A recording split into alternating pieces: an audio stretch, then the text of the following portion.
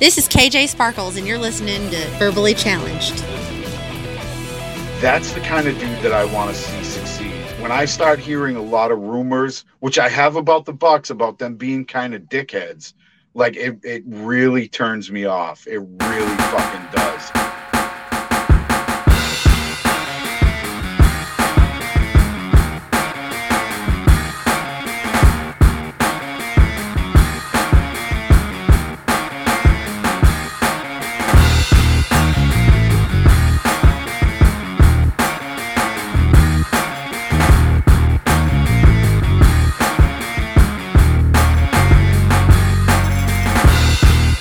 What's up, everybody? Hurricane BX here. Welcome back to Verbally Challenged. Very happy to have, as I see it on my screen, the shitbird himself, Beansy from What's up? Too Many Podcasts. What's going on, dude?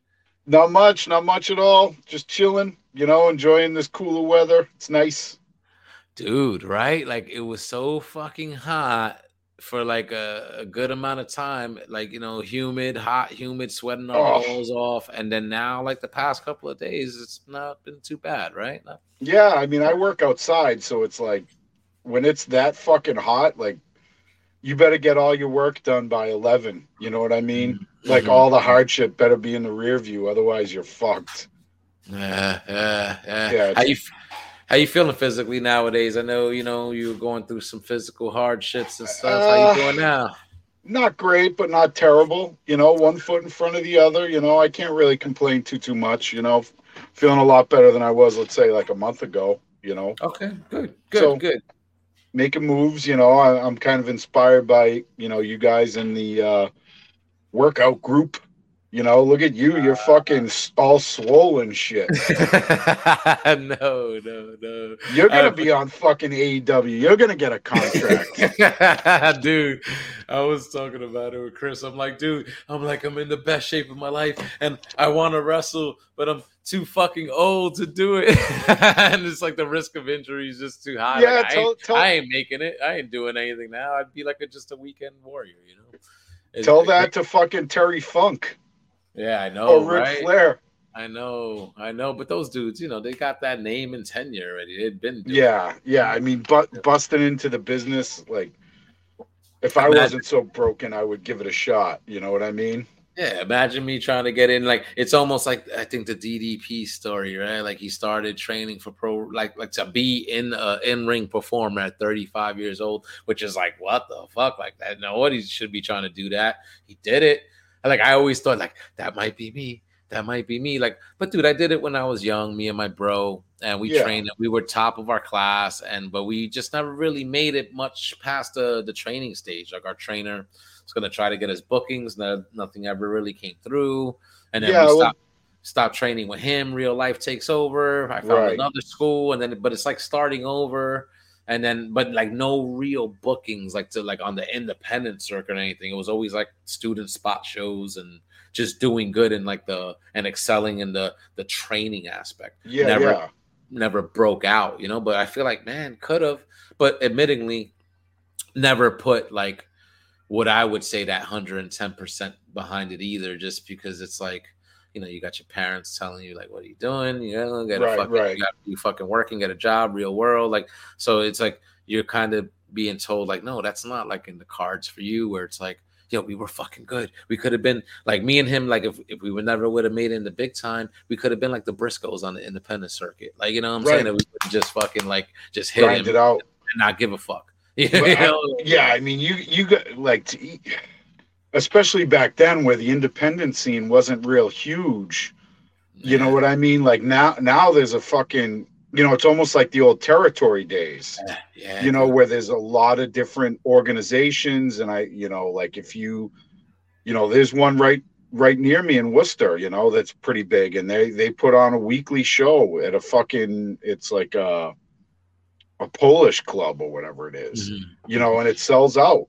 But that wasn't the case 10 years ago. It just wasn't, And I mean, the independent scene is great in a lot of ways.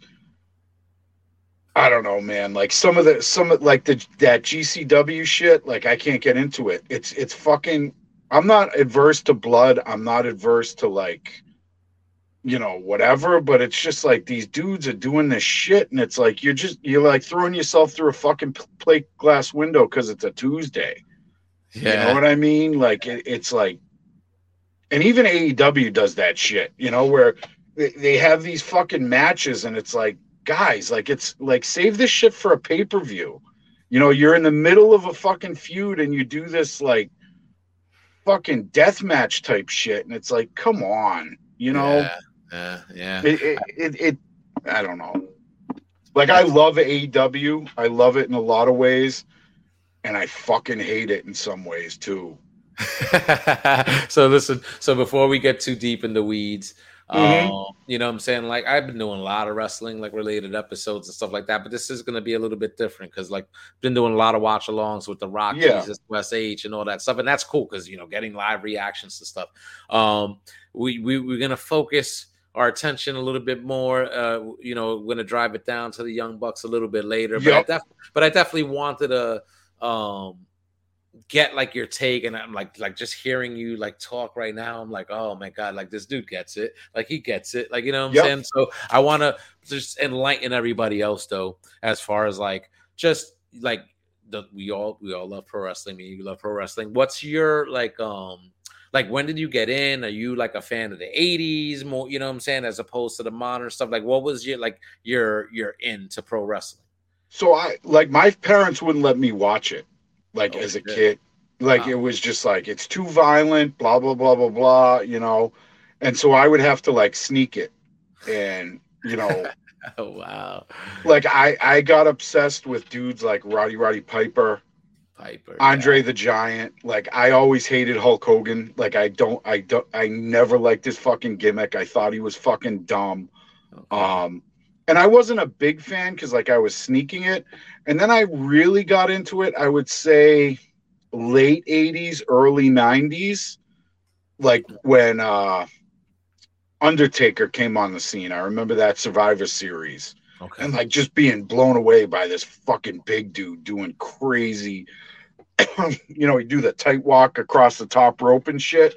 And I was like, oh, fuck. And it was interesting. And it you know, I always knew it was fake. Like, not fake, but predetermined is a better way to put it, because I think fake is kind of a shitty thing to say. Yeah. But I liked that. And then when Mankind came around, I had no idea who Cactus Jack was. And I just fell in love with that character. Just so dark and creepy, and like this dude's fucking broken. And I just became a huge Mick Foley fan. And then, you know, I read his books. I, you know, would watch every match that he had.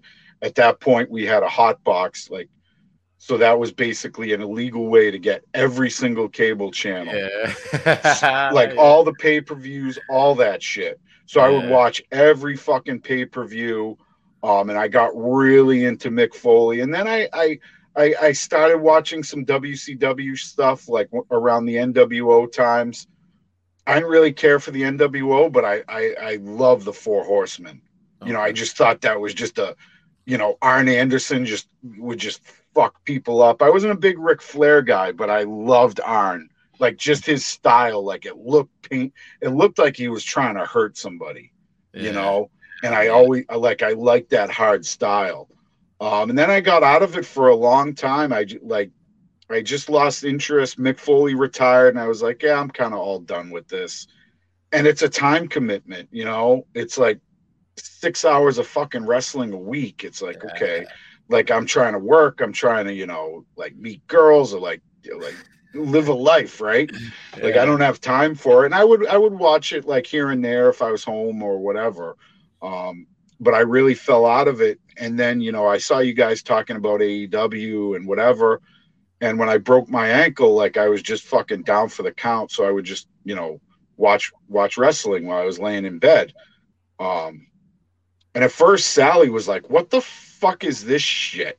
Like, this is fucking retarded. She's like, why are you watching this? I'm like, it's fun. Mm. So then she started watching it, and she's like, oh, like, she's like, no, not on the steps. You know what I mean? Like, she gets nerved up, like, when somebody does it. She's like, that Darby Allin, he's so little, and they just throw him around, and he's going to get hurt. Yeah. And like, she's not completely wrong.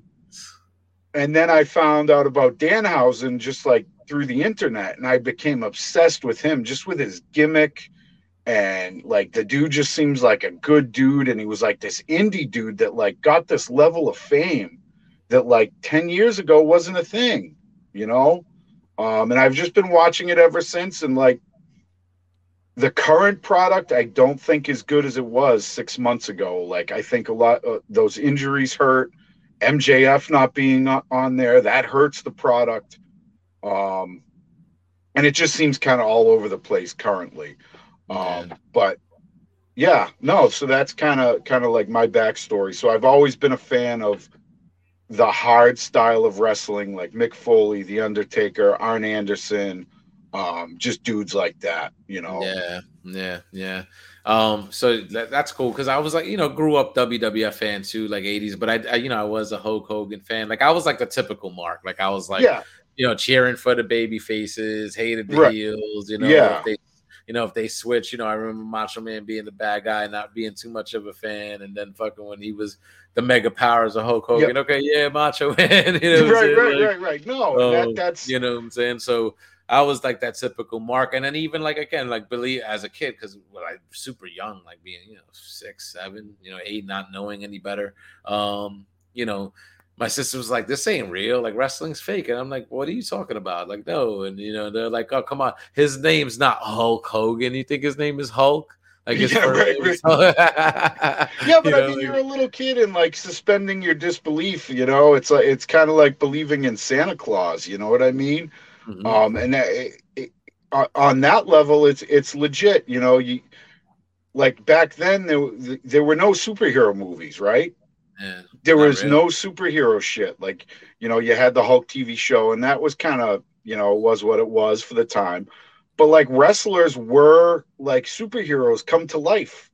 And like, of course a little kid, wants to believe it with his whole heart. And like there's no shame in that game. And I was the outsider, I was like, fucking Piper is awesome. And like, all my little friends would be like, what are you talking about? He hit Hulk Hogan with a bell. He's a bad guy. And I'm like, yeah, that's what, yeah, exactly. You don't take shit off of nobody. He comes down in a fucking, we called it a skirt, it's obviously a kilt, like, they're like, he's gay or whatever. And like, this is the early 80s, so that was like a big slur or whatever. And, it's whatever. Like, I before I really get into the weeds, I'm just like, if you enjoy like the Young Bucks or whoever, people that I don't like, I get it. I understand. Like, I'm happy for you that you like them. I just don't. And I have very concrete, rational reasons why I don't, Yeah. So you just mentioned, like, as you were watching, and you kind of sort of got out of it, like around the time like Mick Foley retired. So dude, I was watching during all that. I kind of stopped like in the early 90s, like after Hulk Hogan was done, like in WWF back then. And there was more like kind of like Bret Hart and Doink the Clown and all that shit. Like, that's kind of like when I kind of lost interest as I got like into like junior high school. I heard about like the NWO like when it was happening, but wasn't really aware. I never really watched WCW. Back in the day, like just occasionally, but I was always just WWF, and then I had stopped watching it. There was one time on vacation. It was 97, vacationing in Florida in 97 with my mom, my sisters, and stuff like that at the hotel, flipping through, wound up coming across a Monday Nitro, and it just wound up happening to be the night when it was Lex Luger wrestling Hogan for the WCW World Championship. I had at that point hadn't watched it in years. Heard Hogan was like bad, and they were like, "Oh, he's like a crackhead. He's not as big as he used to be." So it was like the first time I saw him in years, and it kind of like. Seeing that like rekindle shit, and like that night Luger won, like he beat him, right? And then all these WCW guys, like all the faces from WCW, came to the ring, and they were hoisting Luger up, and it seemed like such a big deal. The crowd that was there was losing their minds, and I was like, holy shit, like this is kind of like cool, And then like later on that year is when I really got like sucked in, like watching a WCW like Halloween Havoc pay-per-view, watching like Yep. Eddie Guerrero, Rey Mysterio, like when it was the mask. Yep. Like he had his mask on the line, and it was like, yo, that match was so crazy. And then just everything that was going on with the NWO at that time, that like just sucked me right in. But I was big into WCW, and then kind of got back into like the WWF like later, like a little bit more into like 98, later half of 98 when their stuff got like a little bit better. Started watching Stone Cold and The Rock and everything that was going on there. Yeah. So you did mention that specific style of wrestling of like the Arn Anderson, the Undertaker, like those big guys. Were you familiar like when TNA wrestling started, like in the early 2000s, around 2000? No, so I was like, I got back in for a while and then just like fell off, and there was just so much product at that point, and like I tuned into some of the TNA stuff, and it was just fucking way too hokey for me. Yeah. You know what I mean? It was like they remember when they had that weird fucking ring. It was the 6-sided ring and stuff like that. Yeah, and I was just like, yeah. So I thought that was an interesting part of it, because like that was like, so when TNA, like when it first started, it was kind of like with the weekly pay-per-views. It was like you had to pay $9.99, whatever, every week and stuff like that. We always try to watch it like any way we could, but always kept up like afterwards. Very early internet at that time. But the whole thing is that they put like a big emphasis like on the cruiserweight division and that cruiserweight style of wrestling, which they branded the X division at that time and stuff like that. So I'm trying, that's why I want to draw like a parallel, because it's like the style like that the Bucks wrestle, and I know you're like, what I'm saying, like you're gonna go in on them and stuff like that, but it's like that's like a style of wrestling that I was seeing like back then, which we saw like in WCW back in the day when I really got into WCW, which was Eddie Guerrero, Rey Mysterio, Dean Malenko, Chris Jericho, Juventud Guerrera, Benoit, guys like that. They had such a talent, Ultimo Guerrero, stuff like that. Mm-hmm. They had such a wide array of talent that it was like, and you saw these matches that were just crazy. Now, there was a thing like in WCW and those cruiserweights, even though they were pulling off a lot of high flying stuff, there was a lot of psychology still involved in the matches. I do like agree, like with some like the shit that you're saying, like with the style, with the way the Bucks wrestle and some of these other guys, a very high fast, like high paced style of wrestling. Like I do enjoy that type of wrestling, but I do realize where it's like, yo, these fucking guys are like hitting these fucking crazy moves on each other. Like they should be laid out and they're like popping up, and then it's like boom, to the next spot, like essentially a spot fest, which is what it is. You know what I'm saying? So to me, it's like I try to separate like the styles, right? Like you have this style of it, and then you have this style of it, and it's like an evolution as like time goes on. It's like, well, that style, it's exciting. Like I've enjoyed that X Division / cruiserweight style, like since I've like laid my eyes on it, and like some of the like matches these guys are having, I'm like, it's fucking incredible. And you could even put some of those big guys in there too, like a Samoa Joe and stuff like that, because it's not like, that style's not just doing a flip off the top rope or whatever. It's just kind of just keeping a high fucking wrestling, mat based or whatever, like whatever it is you're doing, just a high paced style of wrestling. You know what I'm saying? So I don't. Do you dig that like at all? Like that? No. I love Dean Malenko. I love Benoit. I thought he was an incredible talent. And I do like some of that. Like, I'm not a huge Lucha Brothers fan, but I can respect them as far as like their moveset. That's a podcast over. That's it. Like I do like them. They're not my favorite. But I also feel like the difference between all those guys that you mentioned and the Bucks is like those guys sold moves. You know what I mean? Like those guys would sell a move. Like if they got hit with, like if they get hit with something, like Ray will fucking lay there and be like, holding his head and whatever. And, like I've never seen the Young Bucks sell a move. They don't sell for anybody. And that's a big problem I have with them. And I feel like with the Lucha Brothers, their moves look like they hurt. Like they look like they're doing damage. The Young Bucks just look like they're like dancing with people, and they don't like between that and not selling a fucking thing, man. Like when your finisher is the super kick, like come on, dude. Like fucking HBK did that 20 years ago. Like that shit's fucking whack. You know, like like I love Dante. Dante Martin. Yeah, dude. Like that dude is incredible to watch. Like he needs some work. You know, I feel like AEW kind of suffers from not having like a farm league. Like, because somebody needs to work with that man on his facials. Like they're not good, and he needs to work. He needs a manager. Like I really liked him when he was with Leo Rush or whatever his name is. Like I thought that was his best. Like he had somebody that could, like he didn't have to say much. He could say a thing or two, but then he had a mouthpiece. He needs to get back to that. Yeah. But he's fucking amazing to watch. But that dude sells shit again. You know, like I don't mind the Spot Fest isn't my favorite thing, but fucking sell a maneuver. Like if somebody pulls something off on you, have the respect for that other person to sell it for 30 fucking seconds, like it fucking actually hurt.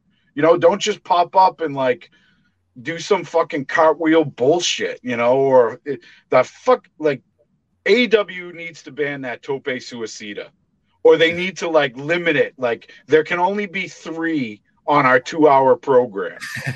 You know, like that shit is so fun. Like the first time you see it, you're like, all right, that's cool. But like sometimes it's like it's so telegraphed. There'll be like 4 dudes like all huddled together outside the ring, and there he goes, and they fucking catch him, and they all go on the ground. Like, it's too like they need to fucking let off the gas on some of the shit. The Canadian Destroyer, like, get the fuck out of here. Like the first time you see it, it's impressive, but it's like after when you're watching it, you're like, who is that supposed to hurt? Like that looks more painful for the dude giving it than the guy getting it. So yeah, dude, PD Williams, when he came up with that, and we saw that back in the day, because again, like me, my family, like we were just big TNA wrestling fans, and he was the one that like created that shit. So when we saw that for the first time, we were like, "Holy shit!" Like that. Yeah, dude, it's impressive as fuck when you see it like once a month, right? But when you're seeing it 3 times in a 3-hour broadcast, and people are just like they'll take it and then they just fucking get up and shit, like. You know what I mean? So that's the thing, is like certain moves like the tope, the Canadian Destroyer, is true, like your super kick and stuff like that. Just some moves that were at one point finishing maneuvers and stuff like that. Just a diamond cutter, you know what I'm saying? Another one of them, you know what I'm saying? Like just is like they're just like the normal part. They're just a normal move. Like everybody kind of hits them, and it kind of just does dilute like the specialness of some of those moves. Like some people do try to keep them and use them like as finishers, but it's true. Like when you see like all these guys like doing it, it's funny like in a way, because you just brought it up. And it's that Control Your Narrative promotion run by EC3 and Adam Scherr, that Braun Strowman, like that's one of their things. Like they made a big deal and we're making waves in the internet wrestling world because they banned the tope suicida, they banned like the Canadian Destroyer, and I think they banned like another like move. And just because they banned those 3 maneuvers, everybody was like, "Oh, what the fuck? What are they doing?" And he's like, "Listen, because we banned those 3 moves, now they're more relevant than ever." You know what I'm saying? Right. Because he's like everybody fucking does them. So if everybody does it, it doesn't fucking mean anything. Like right. And I feel the same. I feel the same way about deathmatch style wrestling. You know, like you have a fucking deathmatch on a Tuesday. There's no real build up. Like to me a death match, like a match where you're juicing, like that should be the end of a feud. You know what I mean? It shouldn't be the middle of a feud or whatever. Like I feel like those matches lose their impact when it's just out of the fucking, for no reason. It's like, I'm challenging you to a barbed wire match. It's like, okay, like, and then the feud continues. It it loses its specialness when it's just every day. You know I what I t- mean? I totally agree. See, and that's the thing is like you brought it up before, right? Like the no selling of the moves, right? Because I think like a lot of these guys, like they're so if they're wrestling on television, there's time constraints and stuff like Hmm. that. You have X amount of minutes to have this match. Maybe it goes 2 segments, whatever. So they're trying to fucking fit like whatever in, as much in as possible and this and that. So it doesn't almost like allow them the time like to kind of tell a proper story in the Right. ring. Because honestly, that's what it is. That to me, that's what it is. Like you're Yeah. telling a story in the ring. Like there's a lot of ring psychology in what's going on. But it's true. A lot of people just don't have it because they're just hitting move, move, move. You know what I'm saying? And I think like, that'll get better over time. Like AEW's booked a lot like differently. You know what I'm saying? Because like in WWE, it's very similar, right? Like with Yeah. like I noticed the pattern of like almost every match. It starts with like an exchange, and then before you know it, the guys get tossed to the outside, and then somebody's hitting the fucking a tope. You know what I'm saying? Like suicide dive inside to the outside of the ring, like, and then it goes to commercial break, like every fucking time, like what I'm saying? So it's like it just becomes a formula. It's formulaic, like at that point, and we're all like a lot of us that just watched it for a long time, like we just see it, we notice it, and it's just like, oh man, so AEW. Exciting because it's like they're trying to do things differently than WWE and stuff like that, and I appreciate that. But it's nowhere near perfect, man. Like, it's like I almost understand like, and they're even turning it into like a storyline with some of these guys. MJF currently not on television, supposedly frustrated for his spot, but also the money he's making. Ethan Page, I think they just started working a storyline where he's like, why am I not on fucking television every week? Like, what's going on? Why don't I have an action figure? And it's like, it's true. Like, you don't see him wrestle every week, right? Like, he might have a backstage skit or whatever, supporting Scorpio Sky or whatever, but you don't see him having a match week to week, an angle for himself week to week. He just kind of gets plugged in here and there, and that's the way it is for a lot of guys in AEW. It's just a different style of booking. So I don't know. I think they're overloaded with talent, to be completely honest. Like look at Jay Lethal. Like that dude's fucking amazing, and like he hasn't done.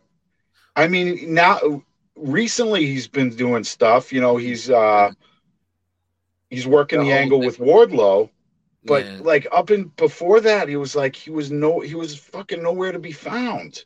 Like I think the AEW roster is just too big, and you have a lot of job guys that get a lot of on-screen time, and like I don't know if I agree with that or not. I know people love the Dark Order, but like they're fucking jobbers, man. Like they're talented, like they're fucking talented as shit, but like they've been put in this jobber role. And it's like, I don't need to see them backstage every week, like I'd rather see, obviously FTR because they're one of my favorites, like I'd rather see them more often than I see, Hangman hanging out with the fucking Dark Order. It's like, I don't care. I just think their roster is too big, man. They either need to add an hour onto Dynamite or do something. I know they have the internet stuff and that's cool. Like that gives, people to like build up that record or whatever, because that's what it really seems like. Where they'll have like Ethan Page on Dark or whatever, and then his record is like 3-32, and you're like, I haven't seen this motherfucker wrestle in 6 months. Like, what? Where'd that number come from? And then you look at the Dark, and it's like Ethan Page. It's like, who's he fighting? Like fucking Butch Monroe, yeah. That's so in a way, like it's the good and bad. Like I kind of like that about Dark, and like I think like Tony Khan considers Dark like that's his version of developmental. Like you'll have always like the top let's say a contracted star against an indie talent, and of course the contracted star is always going to get the win or whatever, unless they surprise you, they sign somebody, they make a splash. Like Wheeler Yuta was like that. Like he had a match on Dark that it was the first time I saw the dude, like, and he won. You know what I'm saying? He won the match, and it was like, oh shit, because it was like, oh, I didn't know who this dude was, and I didn't expect him to win. Like he beat like a name guy. Yeah. And then the next week he was on Dynamite already, and it was like, oh, and Tony kind of gave him like a quick little push, like on television, where it was like, oh, kind of made his name known, you know, like, so he's done that like with a few guys.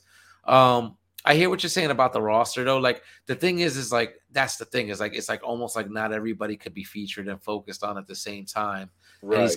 And he's got such a good and wide array of talent that it's like you almost want to see like them all on top, but not everybody could be on top at the same time. So it's like, right. So who's going to get their shine now? Who's going to get this? Who's going to get that? And again, like I said, I feel like his booking style is very event style, like different from WWE, where it's like, man, and I don't like this about WWE really, but I think it's might be starting to change now with Triple H in charge, is that you were seeing fucking endless rematches on Raw and SmackDown because their fucking talent roster, the depth of it was not there.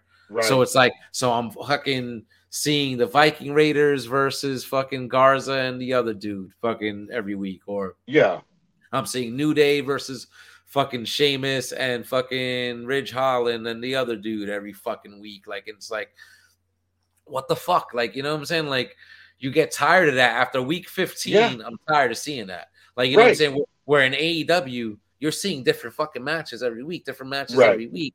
But you're not always seeing the same guys from week to week to week to week. And so that could also be a problem because there's guys where it's like, to me, I feel like Tony Khan should be like, I'm going to lock these 10 guys to feature every fucking week on the show. Like, these are my characters on this television show, and then revolve everything else like around them. Yeah.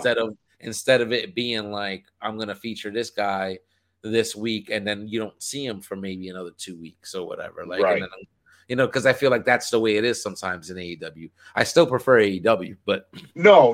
And I mean, I haven't watched WWE in a long time. Like, just kind of a lot of the backstage stuff really bothered me. You know, how they treated a lot of their talent, kind of like threw them away. And like Vince McMahon is great in a lot of ways, but in a lot of ways he's a giant piece of shit, you know, as far as the business goes.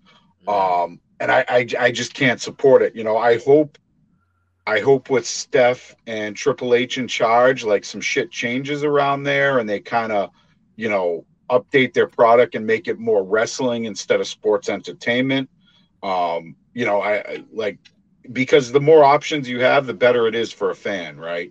You know, the more choices. Like, if you go to an ice cream stand and they have 2 fucking flavors of ice cream, like, I don't care how good that ice cream is. Like, at some point you're just gonna be like, all right, well, fuck, man, I can only get vanilla and chocolate there. Their shit is on point, but like, I want fucking strawberry or some black raspberry shit. Like, hook it up with the Moose Tracks, you know? And I think that's been the WWE's problem. They were kind of run by a guy who doesn't really have his finger on the pulse anymore. And I also think that they're really, when Vince was in charge, it really felt like they were working up to a sale. Like, I felt like Vince wanted to sell that entire company.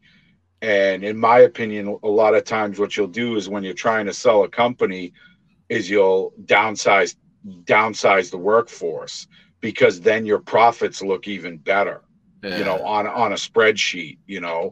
And that's what like, they were letting go of some people that are like, how the fuck are you letting this dude go?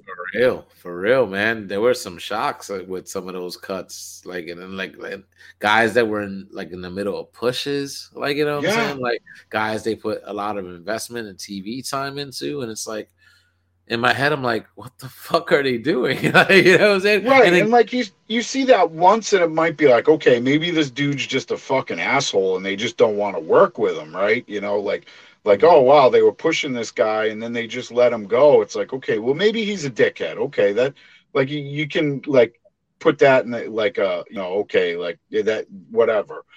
But then when it's like, talented guy, talented female with a huge fan base, it's like fucking Bray Wyatt. You know, how do you not keep Bray Wyatt around? Yeah, You know, that's like crazy. That's crazy. Steven fucking Regal. Like Him. literally everybody backstage fucking loved that dude. And he was like, yeah, he wasn't on-screen talent really, but that dude was so valuable to these younger guys. You know, like, what are you doing? Samoa Joe? You let fucking Samoa Joe go? What are you doing? You know? And even even though like not the greatest in ring guy, but like Braun Strowman, which again, like it was just champion like not too long ago, and you put a lot of time and effort into him. Dude was like a monster running through everybody at one point, and then you just let him go, and it's just like I understand like okay if he had a big contract or whatever, but it's like I just don't understand like you just had like a lot in that guy, and you're just like letting him go. Like it's just like that. So what? Like you said, man, like Bray Wyatt. Even like Cross, like newer people carrying Cross. And then you saddle that dude with, like he had a great gimmick in NXT, and then you fucking turned him into some sort of bondage dude. Like what's happening? What? It was terrible, man. Like so you said you haven't really watched in a while, but apparently like I haven't like watched like where I'm like, but trying to pay attention to what's going on. And on Raw from this past Monday. Kevin Owens and Drew McIntyre had a great match. Bobby Lashley and AJ Styles wrestled a fucking like 26-minute classic for the US title in the main event. Fucking real big emphasis being put on those secondary titles, making them mean something again. The US title, Intercontinental title. He's brought back talent that was let go, like as a like way to be like, yo, like he's in charge of creative now, and so it's like. I almost feel like now we're going to be seeing like that, almost like that NXT vision, like on the main roster. Yeah, I agree. A little bit more of a focus on wrestling.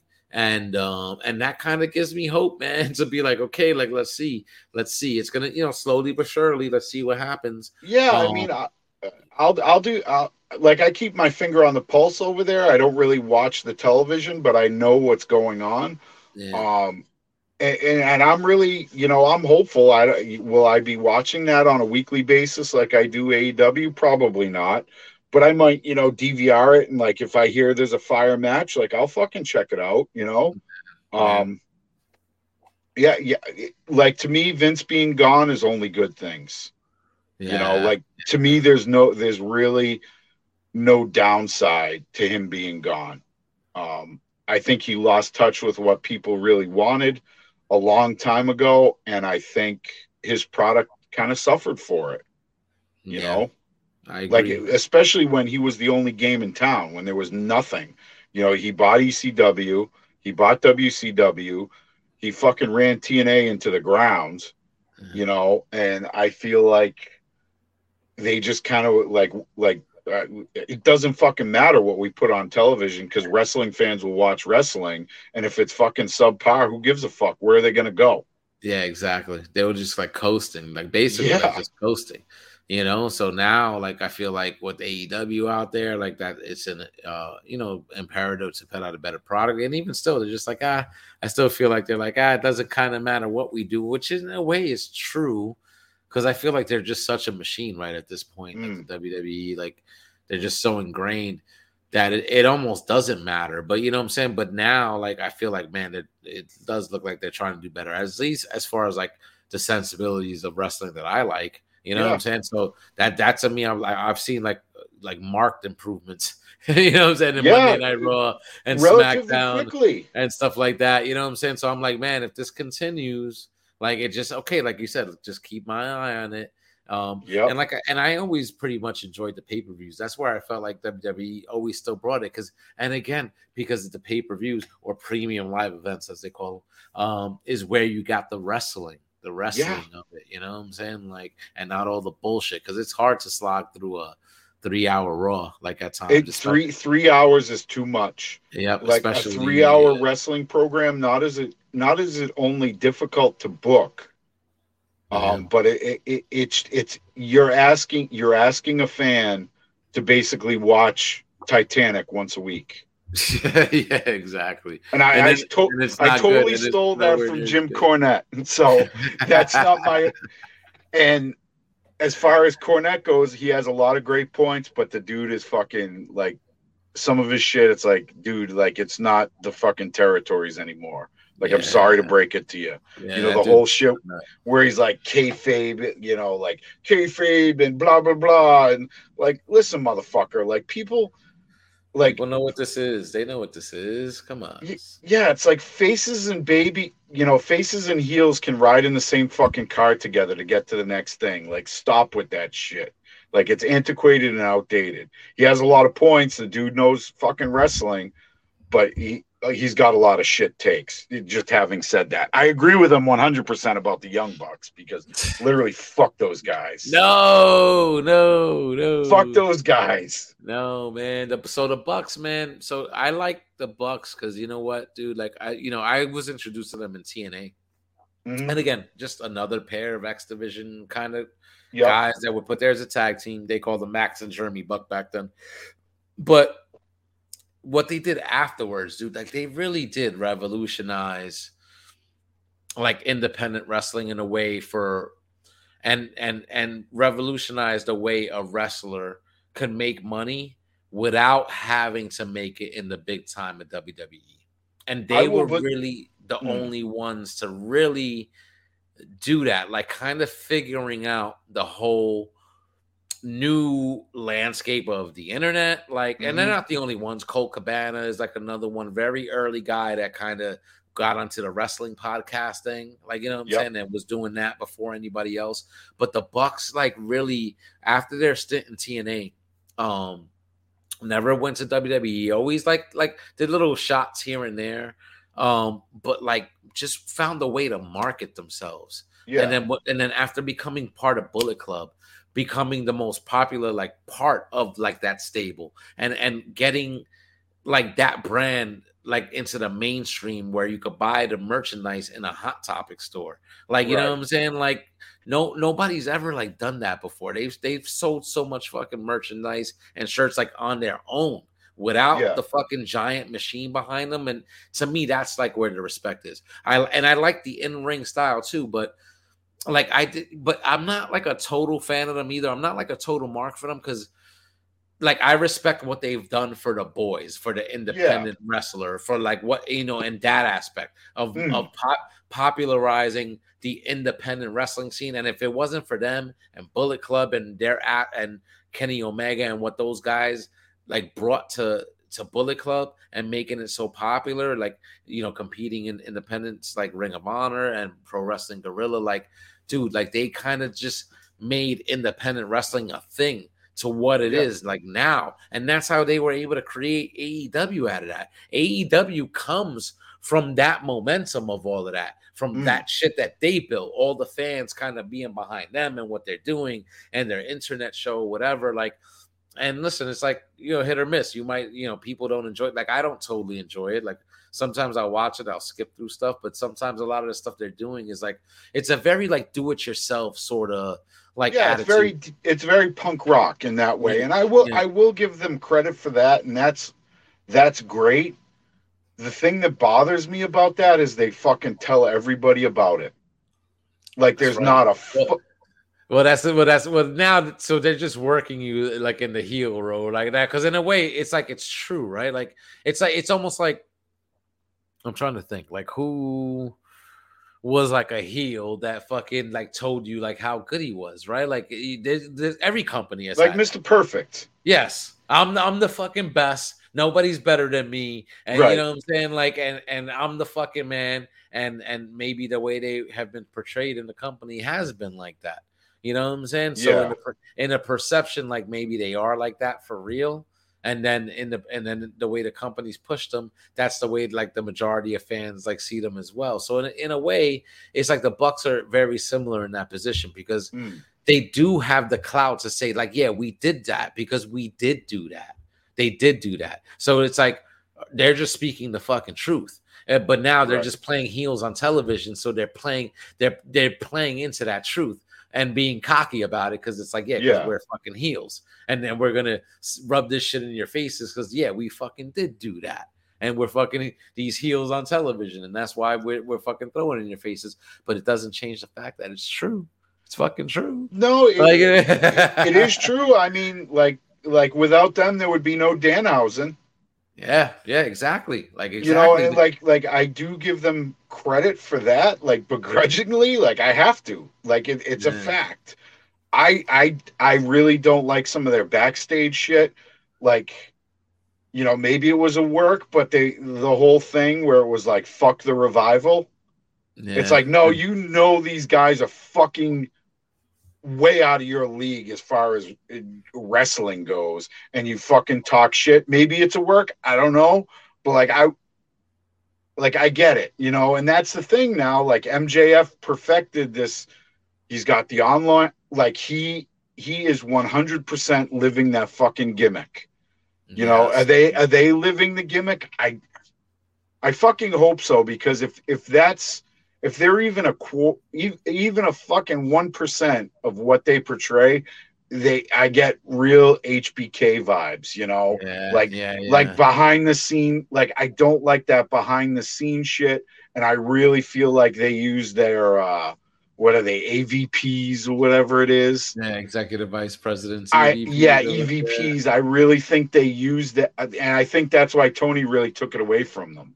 Took it away from Omega, took it away from the Bucks, because I feel like they were using that to like keep themselves at the top of the card versus, you know, anything else. You know, so I disagree though. I disagree because So like Tony did sort of take like, I think, booking power away, but I think that's just because like he felt like it was that thing with the Dark Order kind of like jumping the Elite, like at the end of one of those early Dynamites, like towards the end of 2019, where it was just trash. There was like one of those Dark Order guys giving these like trash punches to fucking Dustin Rhodes, and it was like, what is this? It just fell flat, and I think Tony was like, after that, I'm taking this shit over.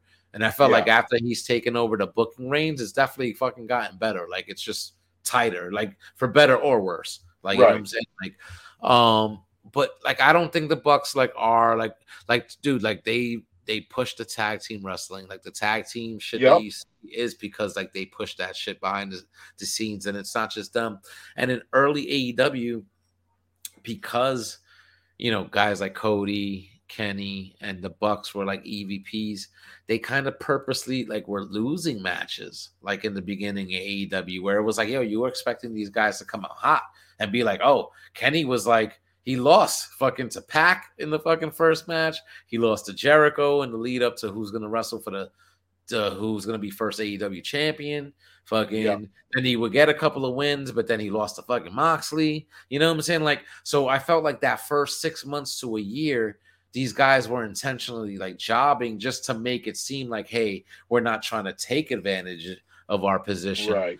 But then it's like, that's not what people wanted to see. Like, people wanted to see what they saw like from Ring of Honor and New Japan, and they wanted to see these guys kind of dominate. They wanted to see Kenny dominate on the American stage. They wanted to see the Bucks dominate like on the big stage. And initially they didn't. So they eventually got their run, like, or whatever and stuff like that.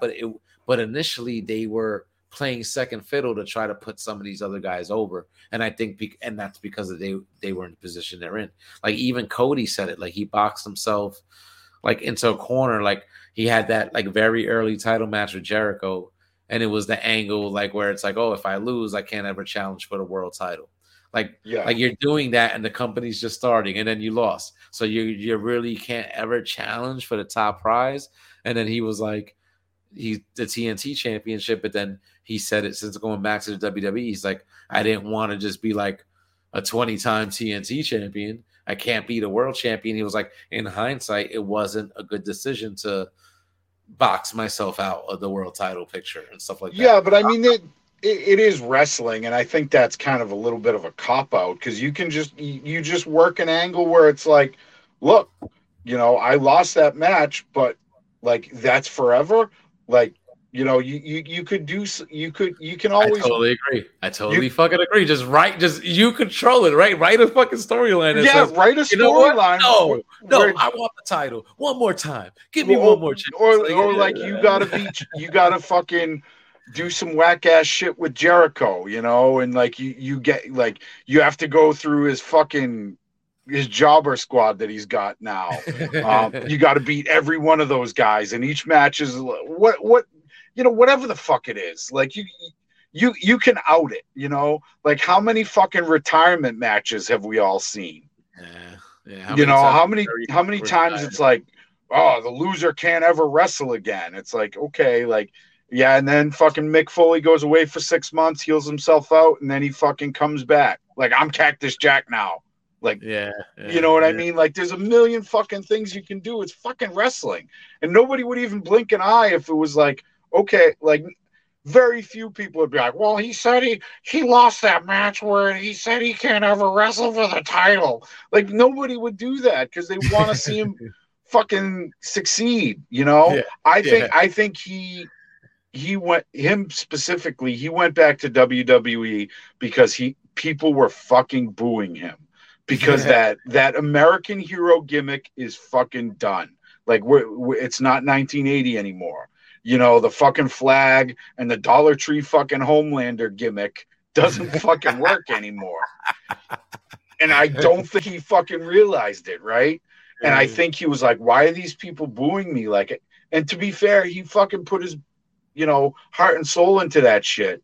But also as a wrestling fan, like, I don't want to see you on a fucking, I don't want to see a reality television show with you and your wife, like talking about fucking quiche. Like, I'm sorry, I'm good. And he just oversaturated himself. And he got too big time, right? He got too big time, right? Like, I don't know. Yeah. That's what happens, right? Like they fucking love you when you're like the underdog, and then you make it, and then motherfuckers just turn on you, right? They fucking turn on you.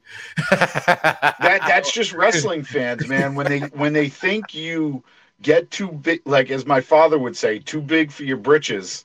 Like people they fucking turn on you, and people like people were fucking booing him, and he didn't like do any heel type shit. He was doing the same shit.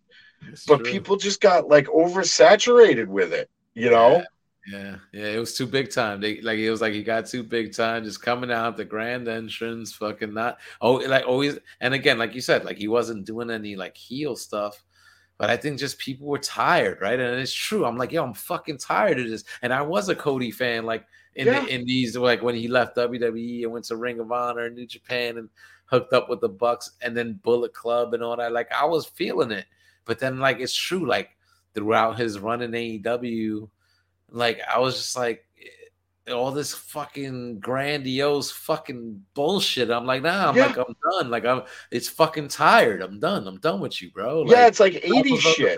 It's 80s shit, and he thought that was going to work, and it didn't. And then who's the the fucking America Top Team guy there? Dan Lambert.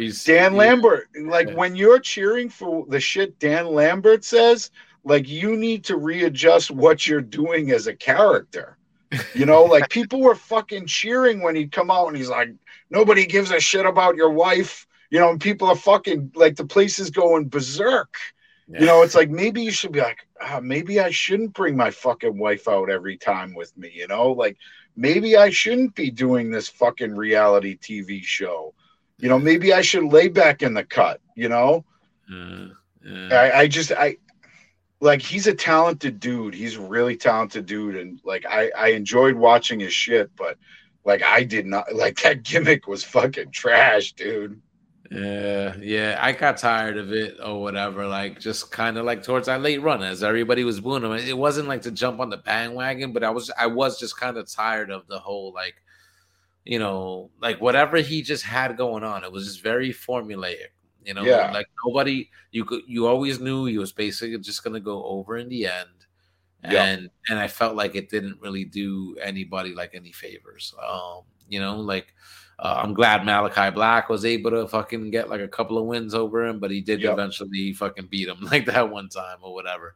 And like I don't know. Like and dude, I totally agree because like you said, it's pro wrestling. So like a storyline of I can't ever challenge for the world title. Okay, milk it for a couple of years. And after a couple of years, people would be like, okay, shit, this dude fucking kept to his word. He hasn't wrestled for the title. And then just work something in where it's like whoever the heel world champion is, if he's a heel or whatever, because Cody Rhodes is trying to be that baby face, Yeah, rub it in his face. Rub it in his face. You can't challenge for this. You can't.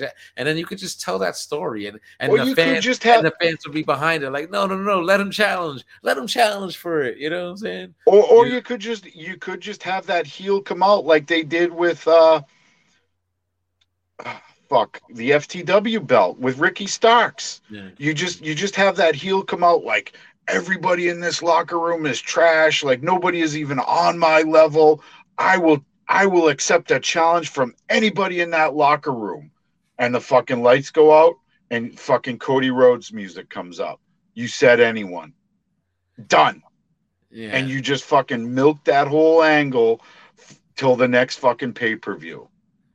Yeah. You know what I mean? Like, that's all you would have to do. And like you said, you have him lay back in the cut for a couple of years, and then like it would be perfect if MJF came out, just running his mouth like he does, and like, I'll have an open challenge to anyone in that locker room right now, and you're done.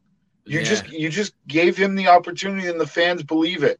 Yeah. And they'd be hungry for it, because it's like, wow, like, this dude kept his word.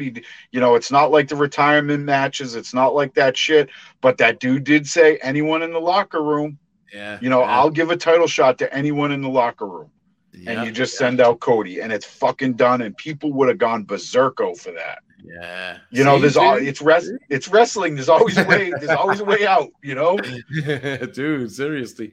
Like, that's the thing. Like, I'm not sure. Like if Impact has done stuff like that, where like they've treated it like a television show, so they've done like and shot angles that are a little bit more outside the box. Like, you know what I'm saying? Like, with some of these like more supernatural characters and stuff like that. Like, and it's like, it's cool to me. Like, maybe some people could be like, it's silly and what the fuck, and pro wrestling, whatever. But it's like, but this is what it is. Like, pro wrestling is a television show. It's entertainment, and you have all these different type of characters. Like Undertaker doing all this crazy supernatural shit. Like Impact like took shit a step further with some of these like pre-tape segments and promos and vignettes. Like, and it's like, to me, I feel like, man, we need to see more of that, more outside the box stuff, maybe a little bit more of the cinematic stuff, like we got, like with the Undertaker AJ Styles match, like what we got with it was Sting and Darby Allin versus Hobbs, I think, and Starks, right? Like that Sting comeback match, like do stuff like that, man. Like, tell a story, because essentially, like, that's what you're doing. It's television, like it's wrestling, but it doesn't always have to be like what you're seeing in the ring, like I don't know if you watch. Do you watch like the AEW, like those countdowns, like that they put out like on YouTube that sort of is hyping the Dynamite for that Wednesday? Occasionally, not. I have a hard time with like. So my time is super limited. I work a lot of hours. Like, I'm fucking beat up, and there are nights where I just come home and I just go, like, literally, I eat dinner and I go to bed, and it's fucking 7:00. Yeah. I'm a fucking old man at this point. So like some of that stuff, I just, and I hate to say, because I know there's good shit on there. I just miss it, Like, I watch some of the Being the Elite, and like I try to get into it, but like the only guys I really watch like on YouTube is I watch everything Danhausen puts out, and I watch everything Ethan Page puts out. Because those two guys seem like Ethan Page plays this heel, but he seems like this super down to earth, wicked nice dude, and that's the kind of dude that I want to see succeed. When I start hearing a lot of rumors, which I have about the Bucks, about them being kind of dickheads, like it really turns me off. It really fucking does. Like, I can't separate like the character. Like, to me, if you're a good person, like the character you play, like that doesn't matter as much. I want you to succeed because you seem like a good person. You know what I mean? Yeah. Like, Ethan seems like a wicked good person. Like, he seems like the type of dude that if you ran into him, you're like, oh, hey, Ethan, he would like literally sit there and spend 10 minutes with you talking and bullshitting.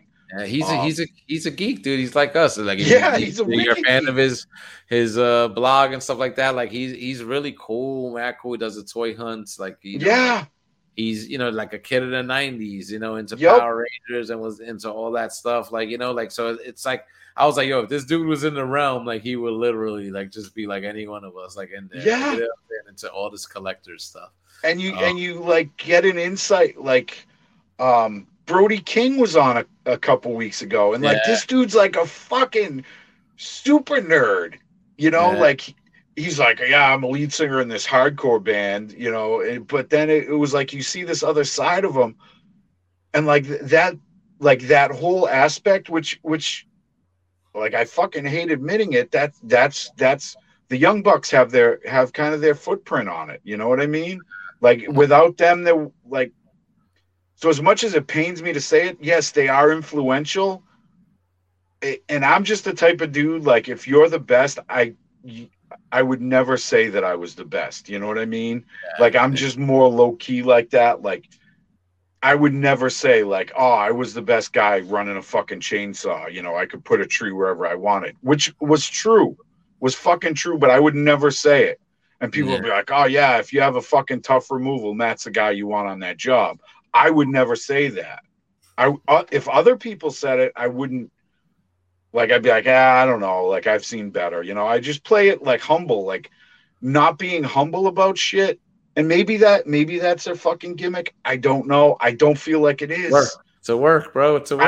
I don't feel like it is. It might be. I might be a total fucking mark. It's a mark. Like, you get they got you. They got you.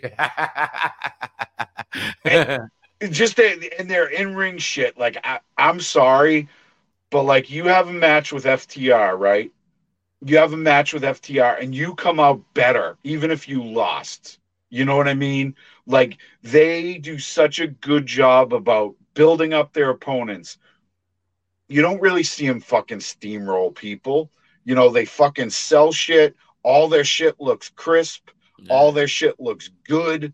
FTR is the best. Like I mean FTR like. But dude, I don't know if you've seen like that first pay-per-view match with the Bucks, FTR with the Bucks, fucking incredible.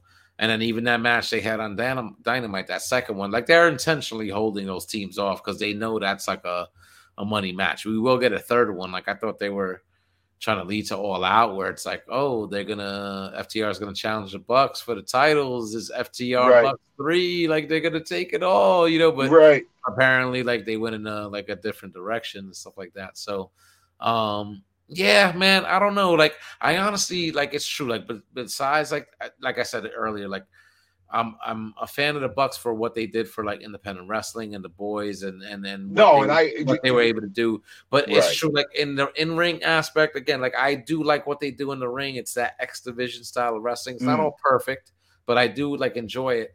But I just don't think they're really good as far as like actors, right? Because pro wrestling is essentially like you are acting. It's like you're an athletic actor. When they do those like backstage skits, and I feel like Matt is worse than Nick. I think Nick is better than Matt. And Nick's the younger brother. Nick's the younger brother. He's the blonde one, and Matt's the black hair. Like I don't like Matt's facials, like in those backstage skits, you know what I'm saying, and stuff like that. Like they come off like unnatural. You know what I'm saying? Like, you know, there's very few guys that like they're like a Samoa Joe, Adam Cole, like that when they're talking and they're kind of promo or they're doing a backstage skit, they're like very natural. Doesn't seem like it's a promo, and the Young Bucks aren't like that. Like you could tell, like it's almost like forced in a way. Like it's like they're trying. It's not like a natural thing. So that's like my gripe with them is that you could, even though you know they've been in the business for years. That's like my critique of them is that from my view of their presentation is that they're just not as natural as they could be, I guess. No, you know? And that last fucking thing they did with Hangman, dude, that was fucking painful because he's not natural either. And it was just like it was only like John Silver who's great on the mic. You know, everybody, it's like, oh, God, this is a fucking train wreck. Oh, is that when he was like, I'm going to support the Dark Order? Or whatever? Yeah, dude. You know, yeah. Like that, I was like, oh, and like Matt just made this fake, like, he's just like, it was fucking painful to watch. Yeah. Like I said, like some of his facials are cringe. Like I just like it was like even like when like they're reuniting, like when it was the Young Bucks in the ring, Hangman came out to help them because they were getting beat up, and like Matt was like holding his leg because they were just fucking his leg up. And then like Hangman helps him up and he almost like stops selling the fucking leg, and then he puts his hand in his pocket, and then he has like a dumb look on his face, like, oh, like are me and Hangman like we good now? We good? Like his acting's just not good. You know what I'm saying? As far as the pro wrestling. So and I feel like Nick comes across a lot more naturally than Matt, but not great. Like I feel like for all this time in biz, they should be like better. There's only certain guys I feel, man, and you know, like I said, like Adam Cole, Samoa Joe, MJF, a Punk. There's a few I might be forgetting, but like some of these guys that like you will just see them, they don't come across as scripted. They just don't. Like it's just very natural. But a lot of guys need work. They still need work when it comes to that, you know. Yeah, and I mean, I can respect it. I mean, I don't get the fucking love for the young. Like, people are like, oh, did you see? Like, you guys talk about that Lucha Brothers match. I felt like the Luchas carried them that entire fucking match. What, the cage match and stuff? Yeah. Oh, dude, but that amazing, man. I mean, but listen, it takes two to tango. It's just not just one side of the performance and stuff like that. Like they have banger matches. Like that's the thing. I always feel like they have banger matches, like when the lights are bright, when it's like when the stakes are up. Like, you know, you could always have a Dynamite and have an off match or whatever because it's just a television match. Like you're not gonna go all in or whatever. And even sometimes like they still have bangers like in some of those matches. But like the pay-per-views, I feel like those big time matches, they always bring it, man. Like I'm never disappointed with the in-ring action from like their aspect and stuff like that. Like to me, that's where they excel. It's the in-ring. To me, it's but I see the complaints, you know, the first match I saw was that Halloween match where they came out. It was like it was like when Space Jam 2. Oh yeah. And there were like so many fucking botches, and it was just fucking awful. And that just like kind of started like, I'm like, what the fuck is this? And then, you know, like I started like not so much dirt sheets, but you know, I'd hear rumors about them, and you know, kind of some of the backstage antics, which was very Click-like to me. And I fucking hate Shawn. Like I hate the Young Bucks, but I detest fucking Shawn Michaels. I think that dude is a giant piece of shit. Like in ring, out of ring, like the dude's just a fucking scumbag. And if someone's like, hey, we got this free, you know, tickets to meet Shawn Michaels, I'd be like, yeah, fucking throw those right in the trash because I'm not fucking interested. Wow. Listen, man, I know there's been like, I've heard the stories about Shawn from like back in the day. Like I remember, like, I think Bret Hart was talking about it, like when Shawn beat him for the world title, like at that WrestleMania 12 or whatever, when he beat him in the Iron Man match. Yeah. And then he was like Shawn like told the referee like for like Bret to get out of the ring because he wanted to have like a spotlight like on his moment. Like I heard like Shawn was a dick back in the day. Yeah. But then I heard like he changed his ways and stuff like that. I'm not buying it, dude. You know, I'm not buying it.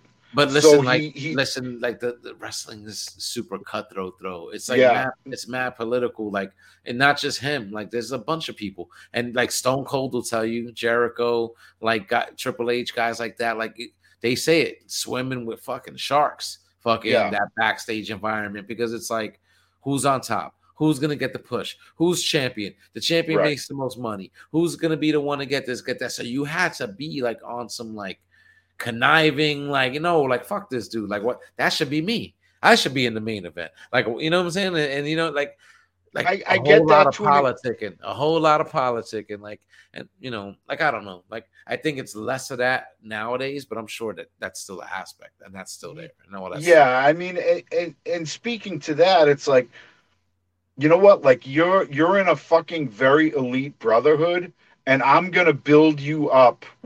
Like Mick Foley talks about it. Like he would lose matches and he would win matches, but like both guys came out with their stakes higher, you know, and it wasn't like this backstage, like using your political sway to push somebody down who was probably better than you are. You know, like that's just being a piece of shit. Like the shit they did to Chris Candido was fucking criminal, man. Yeah, like, dude. And those stories are a dime a dozen, bro. Like there's so many people that were way more talented than guys that were featured in the main event scene. And it was just like, oh, because maybe they weren't big enough, or they weren't muscular enough, or they weren't tall enough, or, you know, they couldn't talk like this or whatever. Like, dude, it's the best matches that have ever happened are matches you've never fucking seen. They've happened in the fucking bingo hall somewhere. They've happened in fucking armory somewhere. You know what I'm saying? Because it's just like, you know, like these dudes just don't have the exposure. It's true, dude. And that's the thing. That's why, like, I love independent wrestling. I love all wrestling. You know what I'm saying? But it's like, man, like some of these things that you see that aren't on the big stage, it's just like, man, you know what I'm saying? But wrestling is just such a strange business, dude. It's just strange. It is, and it's difficult, and especially during that whole click time, like it was very difficult. And like, if I guess for me, if I'm in a position of, you know, influence and power, I'm not going to push other people down. Like I'm going to build us all up as a fucking unit. You know, if I wrestle somebody, I want your stock to be better. You know, if I'm the top guy, every guy I wrestle, I want for him to improve and be better, not fucking keep him down. Because that's how the fucking man gets you, man. Like that's how the fucking man keeps us down, having us fighting each other. You know, it's true in life. It's true in fucking wrestling, man. Like if you're putting your brothers down, like you're the fucking man. Don't be the fucking man. Like there's a piece for all of us. Let's fucking get after it. You know, and I just feel like that whole click shit, and Shawn Michaels especially, and like, yeah, I know he found God, and like fucking good for you, but like he did some fucked up shit to Dax, and that was recent. Like the dude, that shit I heard, the dude fucking opened his heart up to him and like said this shit, you know, that was from the heart and like real. And then the dude turns around and is just fucking making fun of him. Like, fuck you. Like, you're a fucking you're supposed to be this fucking Christian, and you're doing, like, this dude just fucking bared his soul to you, and now it's a fucking joke. And Dax said all the fucking Click guys were there and fucking participated in it. And the only one he said was decent, Sean Waltman, came up to him after those guys left and was like, hey, look, man, I'm sorry. That was really uncalled for. Like, that was really shitty. I'm sorry they did that to you. Yeah. You know, like, HBK is a piece of shit. Like, I'm sorry. I'll fucking go to my grave with that. I never liked him as a wrestler because he was like that pretty boy. Like I don't vibe with that gimmick. And you know, I didn't like the whole, you know, sexy boy when he went heel or whatever. But I mean, as far as like in ring, like he is one of the, like, the dude can work. You know what I'm saying? But I see what you mean, and definitely with the attitude and stuff like that. Like, I mean, it's messed up. And then, you know, listen, sometimes, you know, you're putting on a show with your boys are there, ha ha ha, you know, you're joking around, whatever. But it is still like, it is fucked up. Like, it is still fucked up, especially the when dude bared it. Better, right? You're supposed to be fucking better than you were. Yeah, and like there's no like your position is set. Like you're a backstage personality, and like you're a fucking legend. Like you're on the Mount Rushmore of wrestling already. Why are you fucking busting this dude's chops who's just coming up? Yeah, you know, and making him feel like a piece of shit. Like that's more of a reflection on you than anybody else, man. Yeah. And I get that vibe from the Bucks. Like, and maybe it's founded, maybe it isn't. You know, maybe I'm fucking being worked like a mark. Maybe. Like, it could be fucking absolutely. We don't know, but it's like, man, it's true. Like I've just heard like so many horror stories, dude. It's just, like the business, especially towards women, towards like, like everything, like it's just bad. It's just bad. The wrestling business, like in general, like, and I'm sure like we don't even know like we have barely scratched the surface of how like bad it really is. But with some of that like dark side of the ring stuff is exposed, Holy and like, fuck, dude. and like the fucking Jimmy Snuka shit where like this dude fucking killed this woman. Like it's fucking like and Vince McMahon showed up with a fucking suitcase full of money. Like, see, it's crazy. Like it's like it's crazy when you hear this shit. Like it's crazy. The wrestling business, like, it's crazy, and just that plane ride from hell shit, and it's like and just other shit that you've heard. Like, like I'm just like, man, like it is crazy. Like and look, and it's proof is in the pudding of all this Vince McMahon stuff coming out now, right? Yeah. Like look at all the money, hush money he's paid out. That's just being discovered, and they're finding more shit and more shit that's planned the last 20 years. And you know what? I'm sure shit is further than that, but that's only been since the company's gone corporate and public and shit like that. You know what I'm saying? So I'm sure that's all they're going to cover. But think about it. Like when you're in that position of power and you run this shit, like you're going to be fucking like, you're going to be a monster. You're going to be a tyrant. You do whatever you fucking want. It's like that Homelander. Like, well, if you watch The Boys, Homelander's so fucking powerful. He's like Superman, but he's bad, and he's like, I could do whatever the fuck I want. Like, you know what I'm saying? Like, that's I'm sure that's how Vince McMahon feels. Like, you know what I'm saying? Owning that company, running that shit, like, I'm the fucking man. I can do what the fuck I want. I'm gonna do what the fuck I want with you. Here's your money. Shut the fuck up.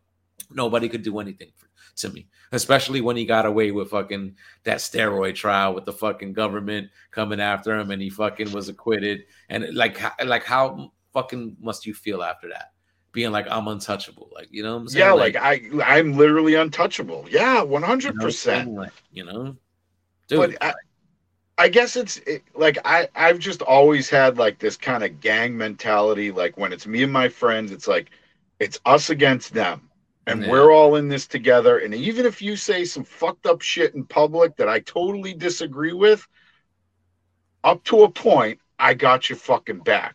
Yeah. I might take you aside after we're done. Like, what the fuck, Yeah. And I don't feel like Sean was ever like that, and by extension, I don't feel that the Bucks are like that. I feel like the Bucks are really all about themselves, and I just feel like there's too many stories of them keeping a real tight rein on that tag team division. Yeah. Not pushing some of these up and coming. Look at the fucking Acclaim, dude. Yeah. I mean, like, but they're getting over, like, so the thing is like, listen, like, and it's almost like, again, like almost like not enough time or for everybody or whatever. But like, to me, I feel like the Acclaim still got like a long time ahead of them, right? Like, they're getting over. The rap gimmick is getting over. Like, they have their little angles here and there. Like, it's not like the title picture. They're not winning titles. They do lose matches here and there or whatever. But now, like, you see how they're kind of getting over as baby faces. And now I feel like you're going to see them get the big push now. You're going to see I hope so. Push. I love the Acclaim. Like, you know what I'm saying? Like from the very beginning when I saw them. But you saw them being used. They were like a heel kind of like job, but almost jobber tag team. You know what I'm saying? But you saw the popularity. And then they would get their wins on Dark. You know what I'm saying? Get their wins on Dark. Lose to the big names, but then they would get their wins too. And it's like no rush. Like, to me, future tag team champions for fucking sure. The Acclaim. Yeah. And Max Caster, like, to me, Max Caster is the one like that really has like that personality and the shit. Like, and he's got the size. I see definitely big things for him. Bowens, when he's been on his own, like, I don't know, not the same. Like, you know what I'm saying? He's solid in the ring, but just doesn't have that same personality when he's not with Max Caster. So I don't know. Yeah, no, and I enjoy their matches. I like their ring work. Like his fucking does he write his own shit? Yeah.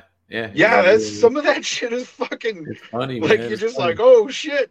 It's the Cena stuff, like from back in the day, like when Cena was doing it, and it's like, I think it's been enough time has passed where like somebody would be like, well, that he's just ripping it off or whatever. Like, nobody's really done it since Cena. Like, you know what I'm saying? And I think now, he does it better than Cena, and I think Cena even admitted that.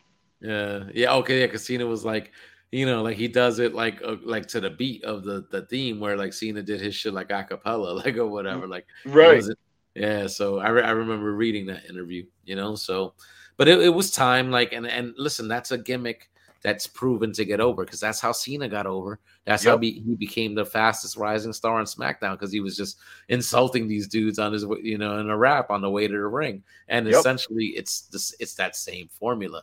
And the same formula that they're doing with Cena. It was like he was heel at first, getting booed, he would lose, but he's still cutting those raps, and now the fans are cheering him and they're getting popular. So, dude, they're gonna be like the most over thing in like another fucking 6 months or whatever.